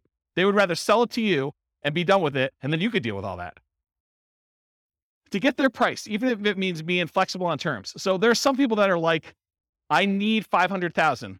I told my brother-in-law that I was going to sell this thing for $500,000. I know it's only worth $450,000, but I got to get $500,000 because that's what I told him. You could structure a deal where you could overpay for a property. You have to get better terms, maybe a lower interest rate in order to acquire the property that way, or a big balloon at the end. Okay? Why wouldn't sellers do creative financing? It's not a good solution for them. A lot of sellers are going to say, nope, this doesn't work for me. Okay? It's not a good solution for them. That's fine. Fear, the tenant trashing the place, not paying, calling with repairs in the middle of the night. What would friends, family, neighbors think? Unrealistic expectations. Tomorrow I'm going to get a cash offer for full price. I'm just waiting for it. My home is nicer than all the other ones on the block. I'm going to get top dollar. The other house down the street, it doesn't have views like mine do. Because in the winter, when the trees aren't in full bloom, I can sort of see through the tree that big rocky mountain figure thing, and that's amazing. That's my amazing view for like 3 months of the year, and that's my house is worth $25,000 more. Maybe. My agent is just not marketing it well enough, so I'll find another agent. I bought it for X, so if I were to sell, I would need to get X plus Y. Just some arbitrary math they've done in their head. I want 20% down, or I want 20% or more down. So maybe they're like unrealistic in what you are offering in terms of down payment. I put 20% down when I bought it, so you need to give me 20% down. That's how it always works. They need to, or are willing to wait for more traditional loan or cash transactions. It's another reason why they wouldn't do creative finance. Any questions on those? Sweet. All right, so these are the different ones we're going to cover owner financing first. Owner financing, what is it? Seller acts like the bank. The property must be free and clear. They cannot have a mortgage on it for it to be owner financing. What if they have a loan on it? It's a different type of strategy. It's probably either subject to or wrap financing in that case. You purchase the property. You and the seller agree on terms, the interest rate, the duration, the amount of the loan, the purchase price, if there are any payments on it, the balloon, and the amortization. The note and deed of trust or mortgage in some markets for the benefit of the seller. So this is what secures the property, secures your loan with the property. So in case you do not make the payments, the lender, in this case, the owner, can actually get the property back. You are the owner in this case. If you don't pay, the seller can foreclose. Now I don't have time to cover this, but there are some advanced strategies. I'll cover this when we do the creative financing things. Just remind me, or I hope I'll remind myself. You can do things like substitution of collateral. It's an advanced strategy where you have the ability to move the loan itself to another property. So you don't have to technically pay off the loan when you sell the property. Very, very complicated, advanced topic we'll cover another time. Key characteristics of owner finance or sellers. 1/3 of all homes are owned free and clear, according to the U.S. Census Bureau, or they could pay, and additionally, or they could pay them off if they wanted you to do owner financing. So they may have a really low loan balance and they're like, yeah, I could pay off $50,000. It's not a big deal. Possible motivations. It's been for sale for a long period of time. The home is vacant. They're out of the area owners. Home is not being maintained. Those are kind of like the most common ones. They desire a hassle-free income stream, maybe, or they desire a return on their equity in some cases. Here are the benefits to a seller who's doing owner financing. Gets sold immediately. They have peace of mind. There is a marketing advantage to offering owner financing. So you'll attract more buyers of a very specific type if you offer owner financing when you're selling a property.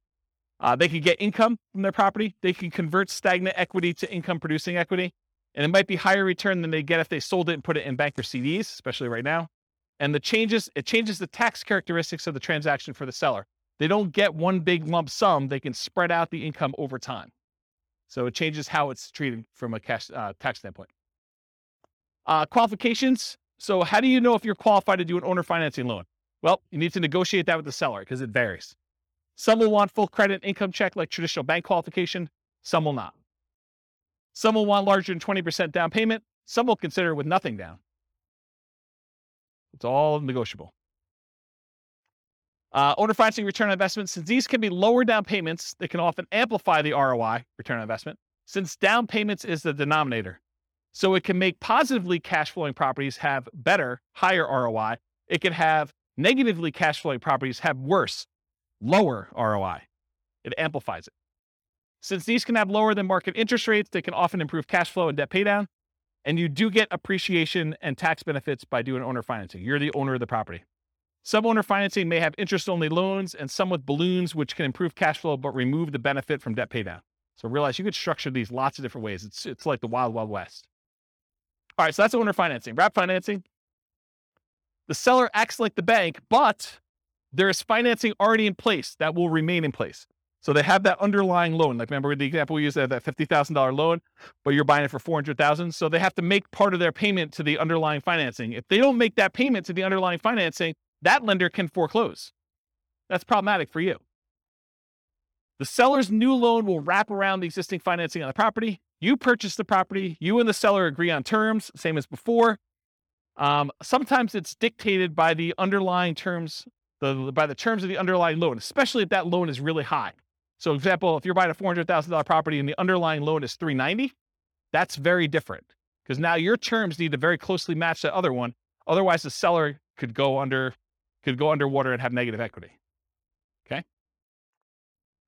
There's a note in deed of trust for the benefit of the seller. If you're going to do creative financing, at least in Colorado, I can't say this is true for other states, but I think it's the Division of Securities, Colorado Division of Securities, they would prefer that you actually do wrap financing and not subject to.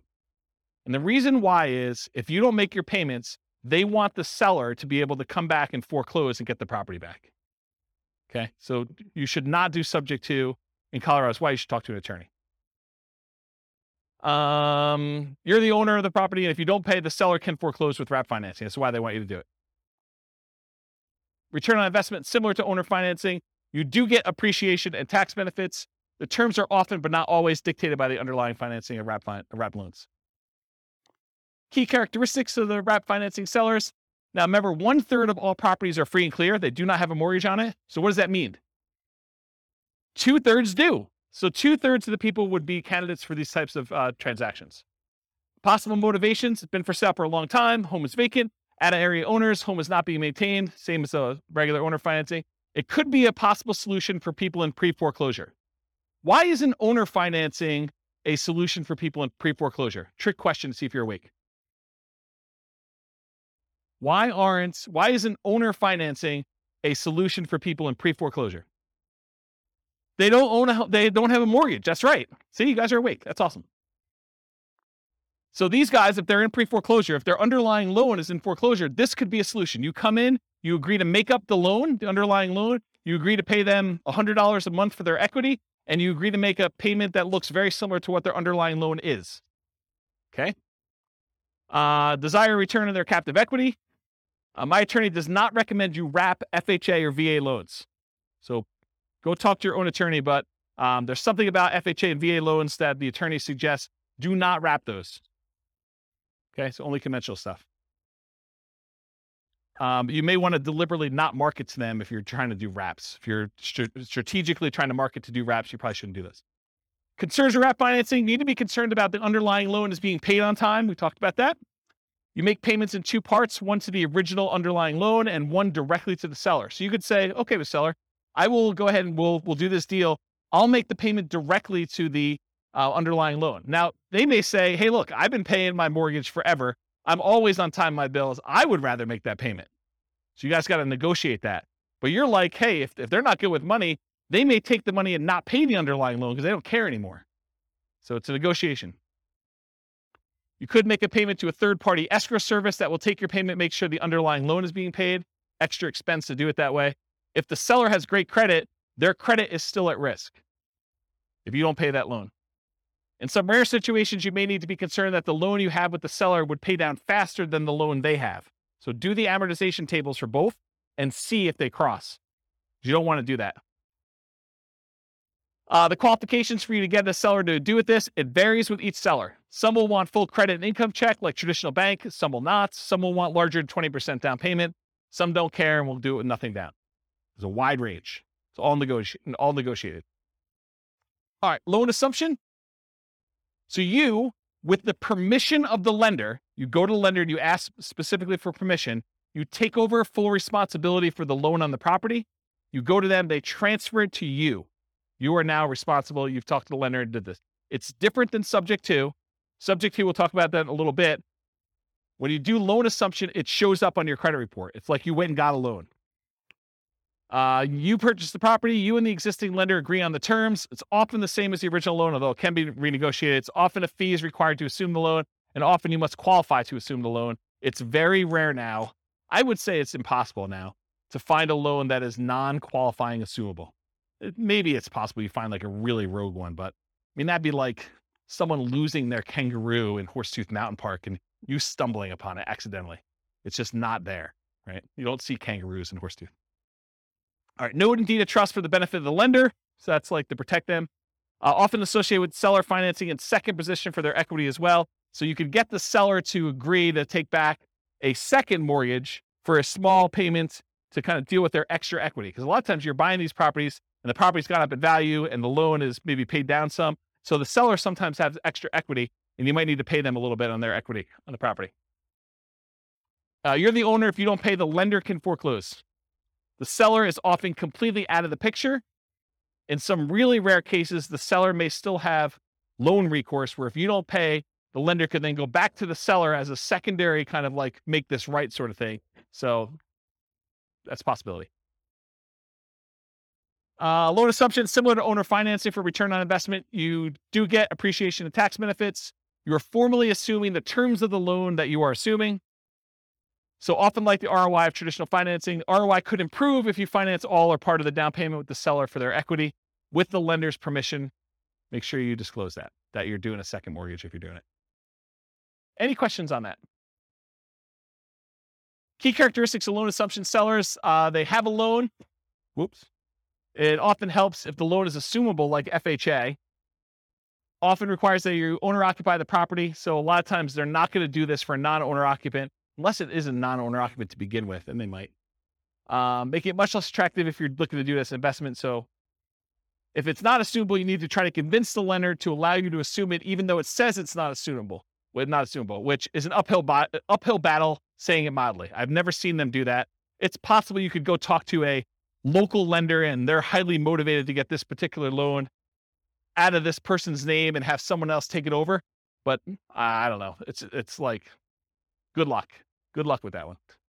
Possible motivations, same as before. May desire a return on their captive equity. They may want a premium for an exceptionally good loan. With all these really good loans now, someone may say, hey, look, my loan's worth something. You can't get a 2% loan anymore. I know, and now they're 6%. So you're going to pay me a premium for this. And they have good reasons to say that, right? I mean, if you're doing that. And it may be worth it paying that. The qualifications to assume for non-qualifying assumable loans, there are no qualification standards. You qualify assumable loans, it's up to the lender, typically traditional lending criteria. So what you would have to do in order to qualify for a brand new loan is probably what you're going to need to do in order to qualify for this one. If the loan continues to have recourse against the seller after the assumption, the seller should have input on the qualification standards, and each seller is different, right? If they're still on the hook, they should be able to say. Seller's equity, often, especially in appreciating markets, a seller will have equity above the loan assumption. So expect to either pay the seller for their equity as a down payment and or as monthly payments over time. This often becomes the second position for seller financing, like a second loan. Watch out for negative cash flow, although it might still be worth pursuing for the loan that's good enough. Yeah, 22 on through the mic. Pass that back. Thank you. What's an example of a non-qualifying assumable loan? They don't exist anymore, but there used to be loans where you didn't even have to qualify. Someone could come in and just start making payments on that and say, I'm assuming it. And the bank used to be able to just say, I guess okay, because they have no say in it. That's what a non-qualifying assumable loan used to be, but they don't exist anymore. It's really hard to find them. You know, unless you create a loan, like a private loan to somebody, and it doesn't say like what the terms are for whether you can assume it or not, or you put in there that it's not qualifying, you know, you could do like a private loan where that happens, but I don't see them anymore. I think the last one was like 1987. And if they're 30-year loans, I mean, that would have been 2017 or 2007 when we would have saw the last one. Yeah. So I heard that there are some banks says if the house has 40-50% equity in there, and they can just take anyone to come in and assume the loan without checking their backgrounds, like credit score and stuff. Is that? I've you not heard of that. So if Okay. you find one of those, definitely reach out to me and let me know. Okay. But I've not seen it. Okay. Yeah. All right, cool.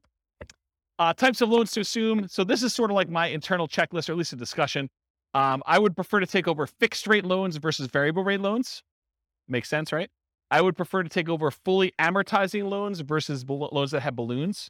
Because a balloon on a loan is you pay for 20 years, and then whatever your balance is at the 20-year point or whatever the time period is, then you have to pay the full thing at that point in full. So if you still owe $200,000, they're looking for $200,000 at one time. That's what a balloon is. Fully amortizing loan gets paid off over the duration of the loan. So over that 20-year, 30-year period, the whole thing gets paid off, so you end up with zero at the end.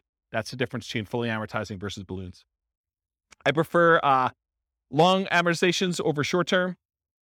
You want a loan that's going to have a lower monthly payment. I heard that they're doing loan mods at 40 years now, or they're talking about doing 40-year loan mods, which is crazy. But longer you have to pay off that loan, the lower your monthly payment is. It's closer it gets to a interest-only loan, which is going to be your lowest payment in most cases, unless you have a negative amortizing loan. High interest rates versus low interest rates, I would prefer low. Qualifying assumable versus non-qualifying. If you can take over a non-qualifying, that's better. And recourse versus non-recourse. If you cannot have to be responsible for the loan if something goes south, that's better than having to have responsibility. So that's what recourse is all about. All right, the rent-to-own family. That's rent-to-own, lease-to-own, lease option, lease purchase. So what is it? You agree to rent the property from the seller, and you have the right to buy the property at some point in the future. That's what that's all about. So you and the seller agree on terms, the rent, the duration, who handles maintenance, how that's all done. Often the purchase price and the terms of the purchase are also covered as well. And then often an upfront fee is expected to do a rent-to-own or lease option or lease purchase. Microphone. I'm going to cover a little bit about some of the nuances between lease option and lease purchase. But rent-to-own is sort of the generic term. That's sort of an umbrella that covers the idea of renting the property, then owning it at some point in the future. But there is a subtle distinction in my mind between a lease option and a lease purchase, and I have a whole slide on it coming up. But good question. Often the seller has existing financing, and that stays in place just like it would if you were a traditional rental. As the tenant buyer, you do not own the property. So if you're the tenant renting the property and you have the rights to buy it, you do not own the property. And that has implications in a couple ways. Variations include master lease, where you're leasing a property and then you intend to lease it to someone else, and master lease options, where you have a lease, you intend to lease it to someone else, and you have the option to buy. Maybe they do too. Maybe you've offered a master lease, you have a master lease option, then you offer someone else lease options as well. And you'd want a spread in there of some sort. So differences. Rent to own or lease to own, it's a generic way of describing you're renting the property with the ability to own it. Could be either lease option or lease purchase. A lease option is a lease agreement with an option agreement to be able to buy the property. A lease purchase is a lease agreement with a purchase contract to be able to buy the property. Further complicated when attorneys write it as an option and then include a contract that goes into effect once the option is exercised. So depending on who you have write your paperwork, they may say, this is a lease option. You don't have to do it. But when you do exercise your option, here's the contract we've already got written up with all the terms. So further gets a little bit confused and muddy, but I think of those as slightly different ways to say similar things. Okay. So lease option versus lease purchase. You're leasing the property. You have the option to purchase the property at some point in the future. You do not have to buy. There's usually an option fee in order to do this that you pay. A lease purchase, you lease a property. You have a contract to purchase the property at some point in the future. The implication is that you are obligated to buy the property unless there's ways out in the contract, and there's earnest money instead of an option fee. Okay? So those are sort of the differences between the two. Any questions on that? Did that get your big? Okay. Did you have a question? Just itching? Sandwich lease options. You acquire the property on a lease option, often used generically, and it could be a lease option, lease purchase, or even super stretching it, it could be subject to. You immediately offer the property on a lease option to your exit, whoever's going to do it from you, usually for a higher price, usually for a higher rent, usually with a larger down payment than you gave, usually with more favorable terms to you. And we'll cover this a lot more when we do creative deal analysis and structuring in a future class. Okay. Rent to own return on investment. It's different than what we've been talking about so far. Depending on how you structure it, you might get appreciation. Depends on how you write it, because you don't own it, right? So you don't automatically get it. You might get debt pay down. Depends on how you structure it, but not likely as a default. And you might get some cash flow. Depends on whether you have negative cash flow on the deal yourself. And you will probably not get tax benefits because you do not own the property. Okay? That's for rent to own. All the lease option, lease purchase type stuff. That's usually how it is. Money requirements. Each seller is a little bit different. Some may ask for 20% down. Some may ask you for a security deposit as if you were renting. Some may ask you for above, below, or at market rent. Rent in many cases is somewhat flexible. By the way, I have a funny story to tell you, even though I know we're really close on time. So my wife's at the climbing wall the other night, and there's another group of people on the ground that are discussing. The lady is going to be. I hope it's not someone in this room. That'd be really embarrassing. The lady though is discussing that she is going to move into like the ADU, the additional dwelling unit at the back of her property, and rent out the front of the property. And so they're discussing what they're going to charge for rent. And the woman is insisting that she charge what her mortgage payment is, which is just random because it doesn't really matter what your mortgage payment is. It could be higher than what fair market rent is. It could be lower than what fair market rent is. But it goes to show you that the general public just says, I want to get what my mortgage payment is so that I don't have a mortgage on the property. And that's my kind of like price. So kind of interesting, right? Where was I? Rent, in many cases, somewhat flexible. Some may ask you for payment that you'd be making with a traditional loan, right? So they may like do the math and say, this is what I'd like to get. If you can't afford that payment, you're really saying, I can't afford that home, right? If you're saying that doesn't work, I can't afford that, you're saying, I can't afford this home. And we often say this to a tenant buyer when we're putting them in a property. If you can't afford what the payment's going to be on the property, you can't afford this home.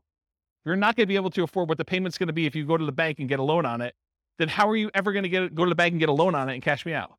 Don't put people in properties when they can't afford the property. What happens if you don't buy? What happens to your down payment? These are questions to negotiate. What happens to your down payment? What happens to your monthly payments? What happens to rent credits if you've got those? What happens to any repairs you've done? What happens to any equity built up from paying down the loan? And does it matter if you did a lease option versus a lease purchase? Yes, it does, in my opinion. All right, so advanced strategy for purchase price. So one of the challenges a lot of times when you structure these lease options is you say to a tenant, you say to the seller, hey, I'll give you $300,000 for your property. But when you pay down the loan, you don't get the benefit of that loan pay down because when they go and you close out the transaction, they're getting the difference. So one way to solve that is you say, okay, Mr. Seller, we agree that, I'm going to buy it from you for about $300,000 and that you're going to walk away with 10 grand. So let's go ahead and write this up such that when I buy it from you, you get 10 grand. So it's $10,000 over the then current loan balance. Make sense? So as the loan gets paid down, you're getting the benefit because you're the one making that payment. So typically a purchase price, for example, $300,000, the advanced strategy is to have a fixed profit for the seller. Example, $10,000 above current loan balance at time of closing. How much different is this? Well, debt pay down is significant. Amount each month increases as loan ages. The amount each month is higher, the lower the interest rate is. So depending on the year, what year it is in the loan, it could be $4,500 per year with a 4.5% loan on a $300,000 home. If you hold it for 3 years during your lease option, that's $13,500. That's pretty significant. All right.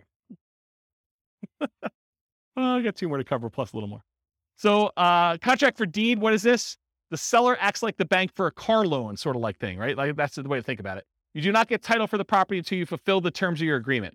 Often there's financing already in place that will remain in place. You and the seller agree on terms. The seller remains the owner until you've completed the terms of your agreement. And if you don't pay the seller can evict you. It might be used when you're offering to owner finance a property for a buyer. So you might offer this to someone else.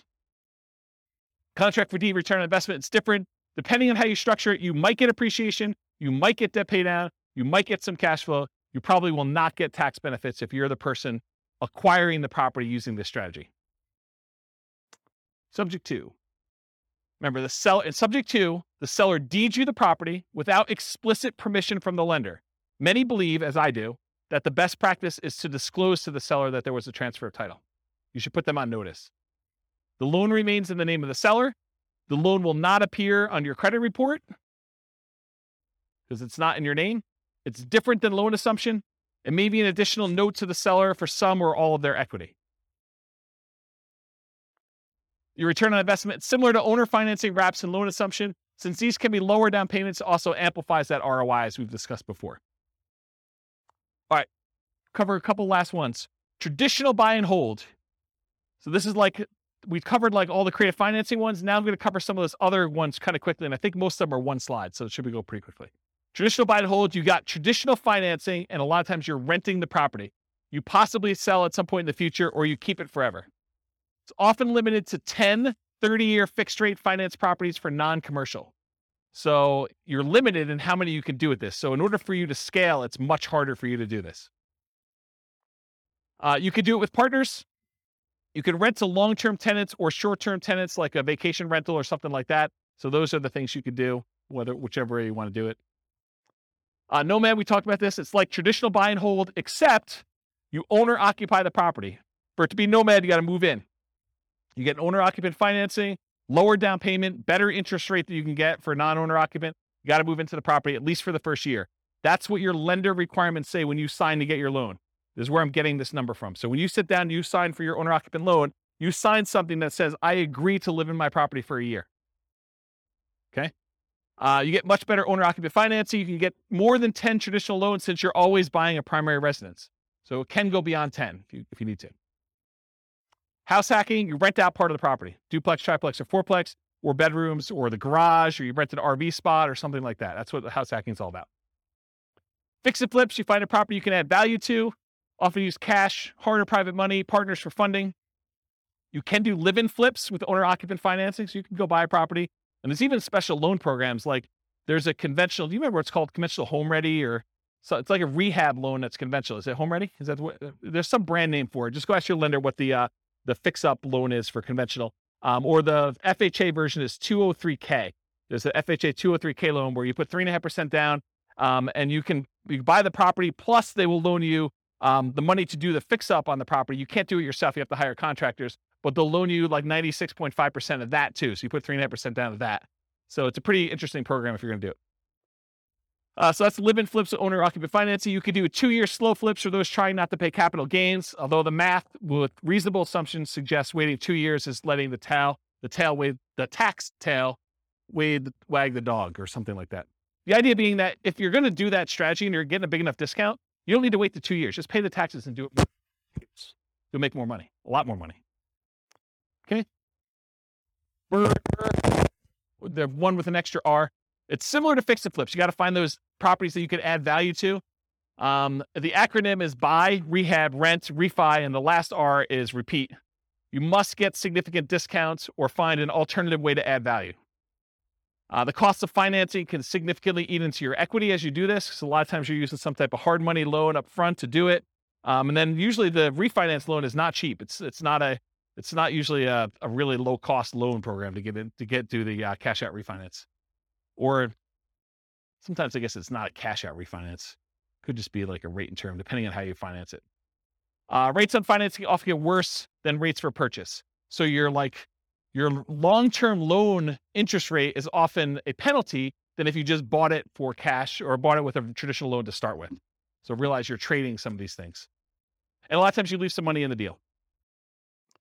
Wholesaling, you find a deal, you control a deal, you sell your rights to the deal. Often selling your rights in a contract. How does this compare to real estate brokerage? I think I covered that already, didn't I? Okay, let's skip it. Wholesaling, selling wholesale properties, but closer to retail prices to retail, a lot of times owner-occupant buyers. So it's like wholesaling, except mom and dad are going to move in. Not your mom and dad, but some mom and dad with a family is going to move in. Right? They're going to do that instead of it to an investor. That option auction, we talked about that too. You find a property, you get an option on it. You market the property like crazy for a bid sale over a single weekend. You sell the property to the highest bidder using a round robin strategy. And then you make the difference between what you sell it for using your round robin thing and what you have it under contract for with your option. Short sales and foreclosures. We talked about what are short sales. We talked about foreclosures. Anyone not know after this point? Because I think I covered it twice, right? Okay, good. So we do those. Usually foreclosures are the auctions, either the county or the MLS after they've gone back to the bank. And short sales are usually from the MLS or for sale by owners. Real estate investment trust. They're basically that fund where people get together and they're buying big buildings and you can become a cash investor in those. You buy them from your stockbroker. It's usually an all cash investment. You're not usually able to finance those that I'm aware of. And they're usually passive. Tax liens and deeds, it's county dependent. They vary, like what the interest rate you pay. Some you bid down the interest rate. Some you're getting a fixed interest rate. Some you have to wait. You have to wait a certain amount of time before you can foreclose. Some you can do stuff earlier. I mean, there's all sorts of variations. Every county's a little bit different. You pay back property taxes, take ownership in rare cases. A little side note, a little fact. This was the first real estate investing book I ever wrote. It was on tax liens and tax deeds. Kind of thing. I was buying some of those. I was like, hey, I bet you people would like to know how I'm doing these. And in some really rare cases, they don't actually pay off their lien and you could take ownership of the property just for the amount you paid in taxes, plus some foreclosure filing fee type stuff. So it's sort of like the grand slam random home run that you occasionally get, really rare, but it's a way to boost your return and sometimes get a property. Not like that, no.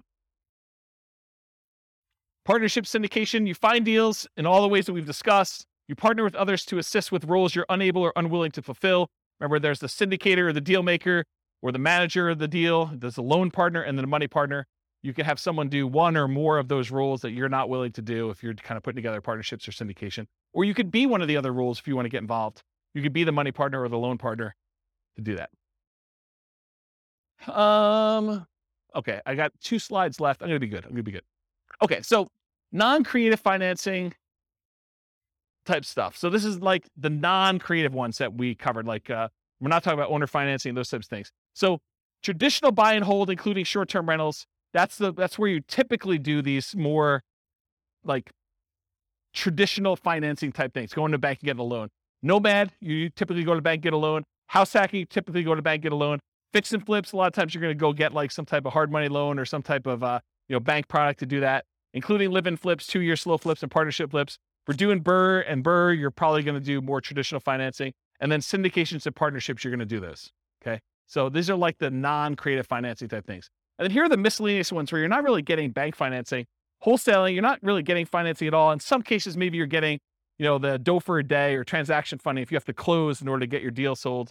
And then if you're doing real estate brokerage, what's great about it is there's no financing, right? You get a seller to agree to let you sell their property. There's no financing you need. A really weird, twisted way, and it's not 100% correct, so don't say, James told me it's this. It's technically not, but one way to think about real estate brokerage is you have an option on a property. You've got a seller to say, hey, look, you have an option to help me sell this property, and I'm going to pay you a fee if you can find a buyer who's willing to pay this number, right? Isn't that sort of what it is? So, I don't know, real estate brokerage is a pretty interesting way to do it. And you only have to do half the thing if you're doing that. If you're wholesaling, you can either find the buyer or find the seller and you still get paid. Wholetailing, you don't need any specific financing to do that. Option auction, you don't need to get a loan or do anything for that one. If you're buying at auctions, if you're auctioning off a property that you own, you don't need any financing to do that. But if you're going to go buy at an auction, it's usually cash. And then tax liens, tax deeds, sales, you're usually paying cash in order to get those. You're not really getting financing. And a REIT, you're not getting financing. All right, last slide, and I'll take questions. As if I haven't been taking questions all night. So which strategies might I consider if? And this is sort of to answer part of your question, Rob.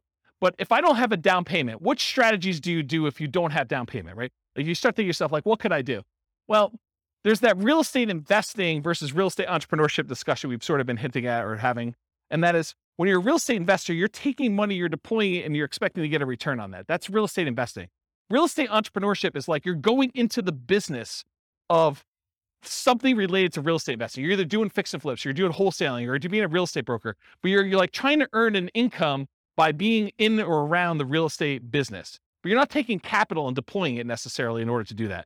So if you don't have a down payment, those are sort of like the 2 ways to look at it. You're probably not doing real estate investing because you don't have money to do it. Or if you are, you're doing some type of like really low down payment option, right?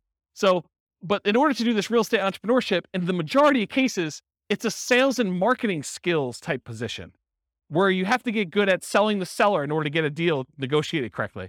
And then you have to go sell your tenant buyer in order to kind of get that out there. Or you got to go do, if you're doing wholesaling, you got to go find your sellers and your buyers. Or if you're doing, fix and flip, you got to go negotiate the deal and get the deal. And you got to manage contractors. And, there's other stuff, there's skills they're doing that. And then we talked about getting rich fast in real estate versus getting rich slow in real estate. And they're both really slow in my opinion. I mean, you could hit a home run accidentally and make, gazillion dollars on a deal, but it's really, really, really rare. In most cases, you're either doing the hustle, doing the work in order to do the work of real estate entrepreneurship and grinding it out to get money to then reinvest into long-term wealth building and cash flow, or you're just starting there and you got a job and you're using that money to deploy. So it's really just kind of that get rich slow. And then even if you're doing nothing down deals, you're able to go find a seller who's willing to say, look, I'll let you buy the property and I don't require any down payment. It would be stupid. And I'm using that word very deliberately, even though I know it's offensive, but it would be stupid for you to do these without reserves, especially if you're going to go get a seller to agree to do something creative with you, right? So technically, can you do it with no down payment? Yes. Can you do it with no money? No, probably not, right? You need reserves in order to do these types of deals. So that's what I've discussed, down payments, adequate cash reserves for doing that. But what strategies might you do if you have a temporary inability to qualify for a loan? Like you had a bankruptcy or a short sale or foreclosure, or the inability to document your income because you got a new job or new business or whatever it is. And you're like, look, I don't want to wait another 2 years. I'm doing amazing. And, it hasn't rolled off my credit far enough yet. Maybe you go do something creative when you know you can afford it. You got plenty of down payment, you got plenty of money. And this is just a solution for you to go acquire properties and do that. So I don't know, like those creative transactions are probably good ones to do for those where you can't get traditional stuff. Or maybe you bring in a partner of some sort. What if you need positive cash flow? What strategies you do for that? So like cash flow, you could say cash flow is like buying a property for a long-term buy and hold, and you're getting a little bit each month. But couldn't you, let me give you an example about this, and you tell me if this is cash flow to you. So you go out and you find a motivated seller, and the motivated seller agrees to do a wrap deal with you, where they're going to wrap their underlying loan and they're going to allow you to make payments on it. And you put a tenant buyer in the property where you're going to get higher than what you're paying to them. So it's going to be, maybe it's even break even. The amount you're paying to the seller is exactly break even with what your tenant buyer is paying you. And maybe you got a little tiny bit of option fee from the tenant buyer, which kind of covers some of your costs to acquire the deal. So you really got nothing in the deal. You're break even cash flow on the deal. But 3 years later, the tenant buyer is going to actually go get a regular loan from a bank, and they're going to close out, and you're going to make $20,000. So if you think about it as a black box, maybe you put a little bit of money in, but that money kind of came back out really early on. And then 3 years later, at the end of the black box, there's $20,000 that pops out. Is that cash flow? I mean, it's $20,000 over 3 years, right? Yeah, it's like a delayed cash flow though, right? So that's sort of what I mean about the need for positive cash flow, option fees and pops compared to monthly cash flow. And what if you're concerned about the market might decline? Well, lease options, where you're leasing the property and you have the option to buy it. If the market crashes, you're just like, I choose not to exercise my option. Here's the property back, Mr. Seller. That's one. You do regular options. You can do real estate brokerage. I mean, real estate brokerage, you're in and out really quickly, and you have no obligation to the properties. So you can do those. But for long-term wealth building, I think you sort of need to put a stake in the ground and say, I'm going to hold out because you want to be in the market for that long-term wealth building. So for like that part of it, I think you've got that market risk. And if you've got a long enough time horizon, I don't think it matters because you could have a dip short-term. But if you asked me to bet on the long-term growth of the real estate market, historically over 100 years plus, it's 3% a year. And there've been dips in there, but you give me a long enough time horizon, I'm like, I feel pretty comfortable it's going to be worth more at some point in the future. And if not, even if it's the same value and I paid off the loan, now it's free and clear and it's cash flowing. So that's how I think about that. And if you want to buy in LLCs, if you're really hyper concerned about, asset protection and liability and risk and stuff like that, there are ones you could buy where you don't have to, move them to a LLC after you acquire them with traditional financing. You could buy subject to and buy in the LLC to begin with, or you could buy with a lease option and buy in an LLC to begin with. You could do owner financing and buy in an LLC to begin with. But those types of ones you can do where you're able to buy them in LLCs or with partners as well. All right. Any questions? I'm only 7 minutes over, but Rob, that's all on you. Any questions before we go? Wow, I put you guys out of it. You're like, holy crap. Oh, you have questions, Justin? This is more like a comment here, James, Yeah. which is so what you're showing us today is great, man. I love this stuff, right? Yeah.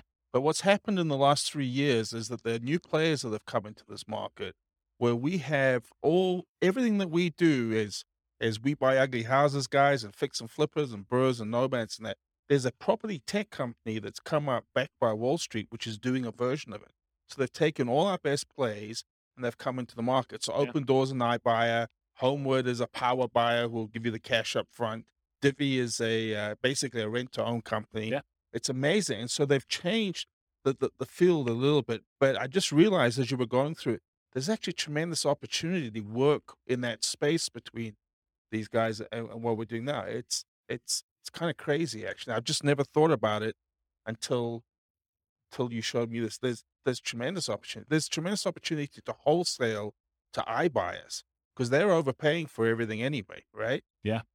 Yeah, I think the way I think about this is we used to live in a land of bliss. It didn't seem that way at the time, but we sort of had this really weird hidden monopoly on all these different options. And I think as Wall Street is coming to play and the the internet and availability of information, sites like BiggerPockets that have sort of made this available to a much larger group of people, I think you see this increase of competition, and you need to become niched, and you need to become specialized, and you need to serve people and find ways to add value, whatever that is. And I think there are fewer opportunities than we used to have in some ways, and there are more in others because now we have more insight into the market, where before it was hard to find these deals and to let people know that you were around and doing stuff. And now it's easier to do that and harder at the same time. I mean, it's like a mixed bag. So I think there are some strategies that don't matter, like Nomad as an example. If you're doing Nomad, does it matter if there are iBuyers? Does it matter if there are things? I don't think so. I think that's a hugely advantageous strategy to use. Long-term buy and hold.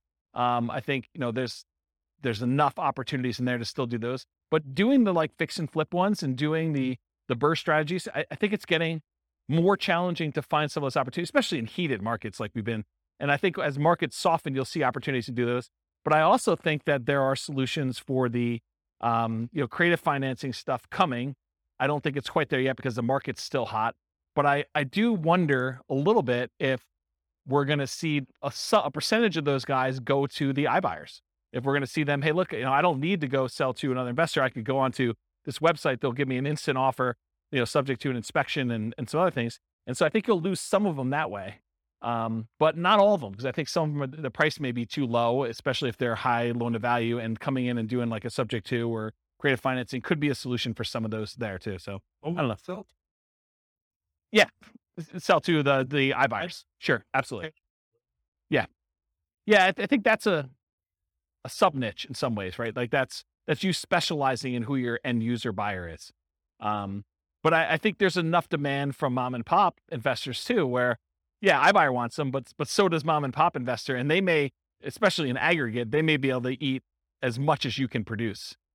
So especially if you're not doing anything at scale, right? If you're not going into 300 markets and trying to go crazy, iBuyer makes a lot of sense if you're trying to scale that way. If you're doing, a couple deals a month or one or two deals a quarter, then, a mom and pop investor is plenty good for acquiring all those, I think, in a lot of cases.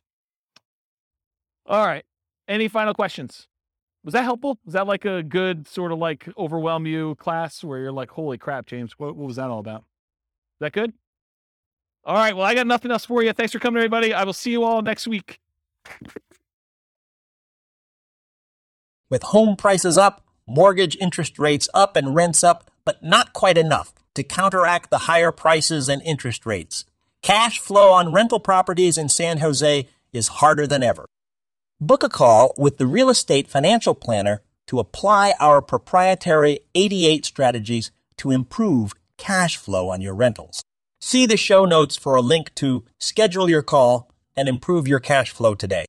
If you're a real estate agent, lender, or professional in San Jose that wants to help our real estate investor listeners, consider reaching out to learn about collaboration opportunities with this podcast. We'd love to add more value to our listeners by having you assist our investors buy, sell, and finance their real estate investments. See the show notes to schedule a call to discuss collaboration opportunities.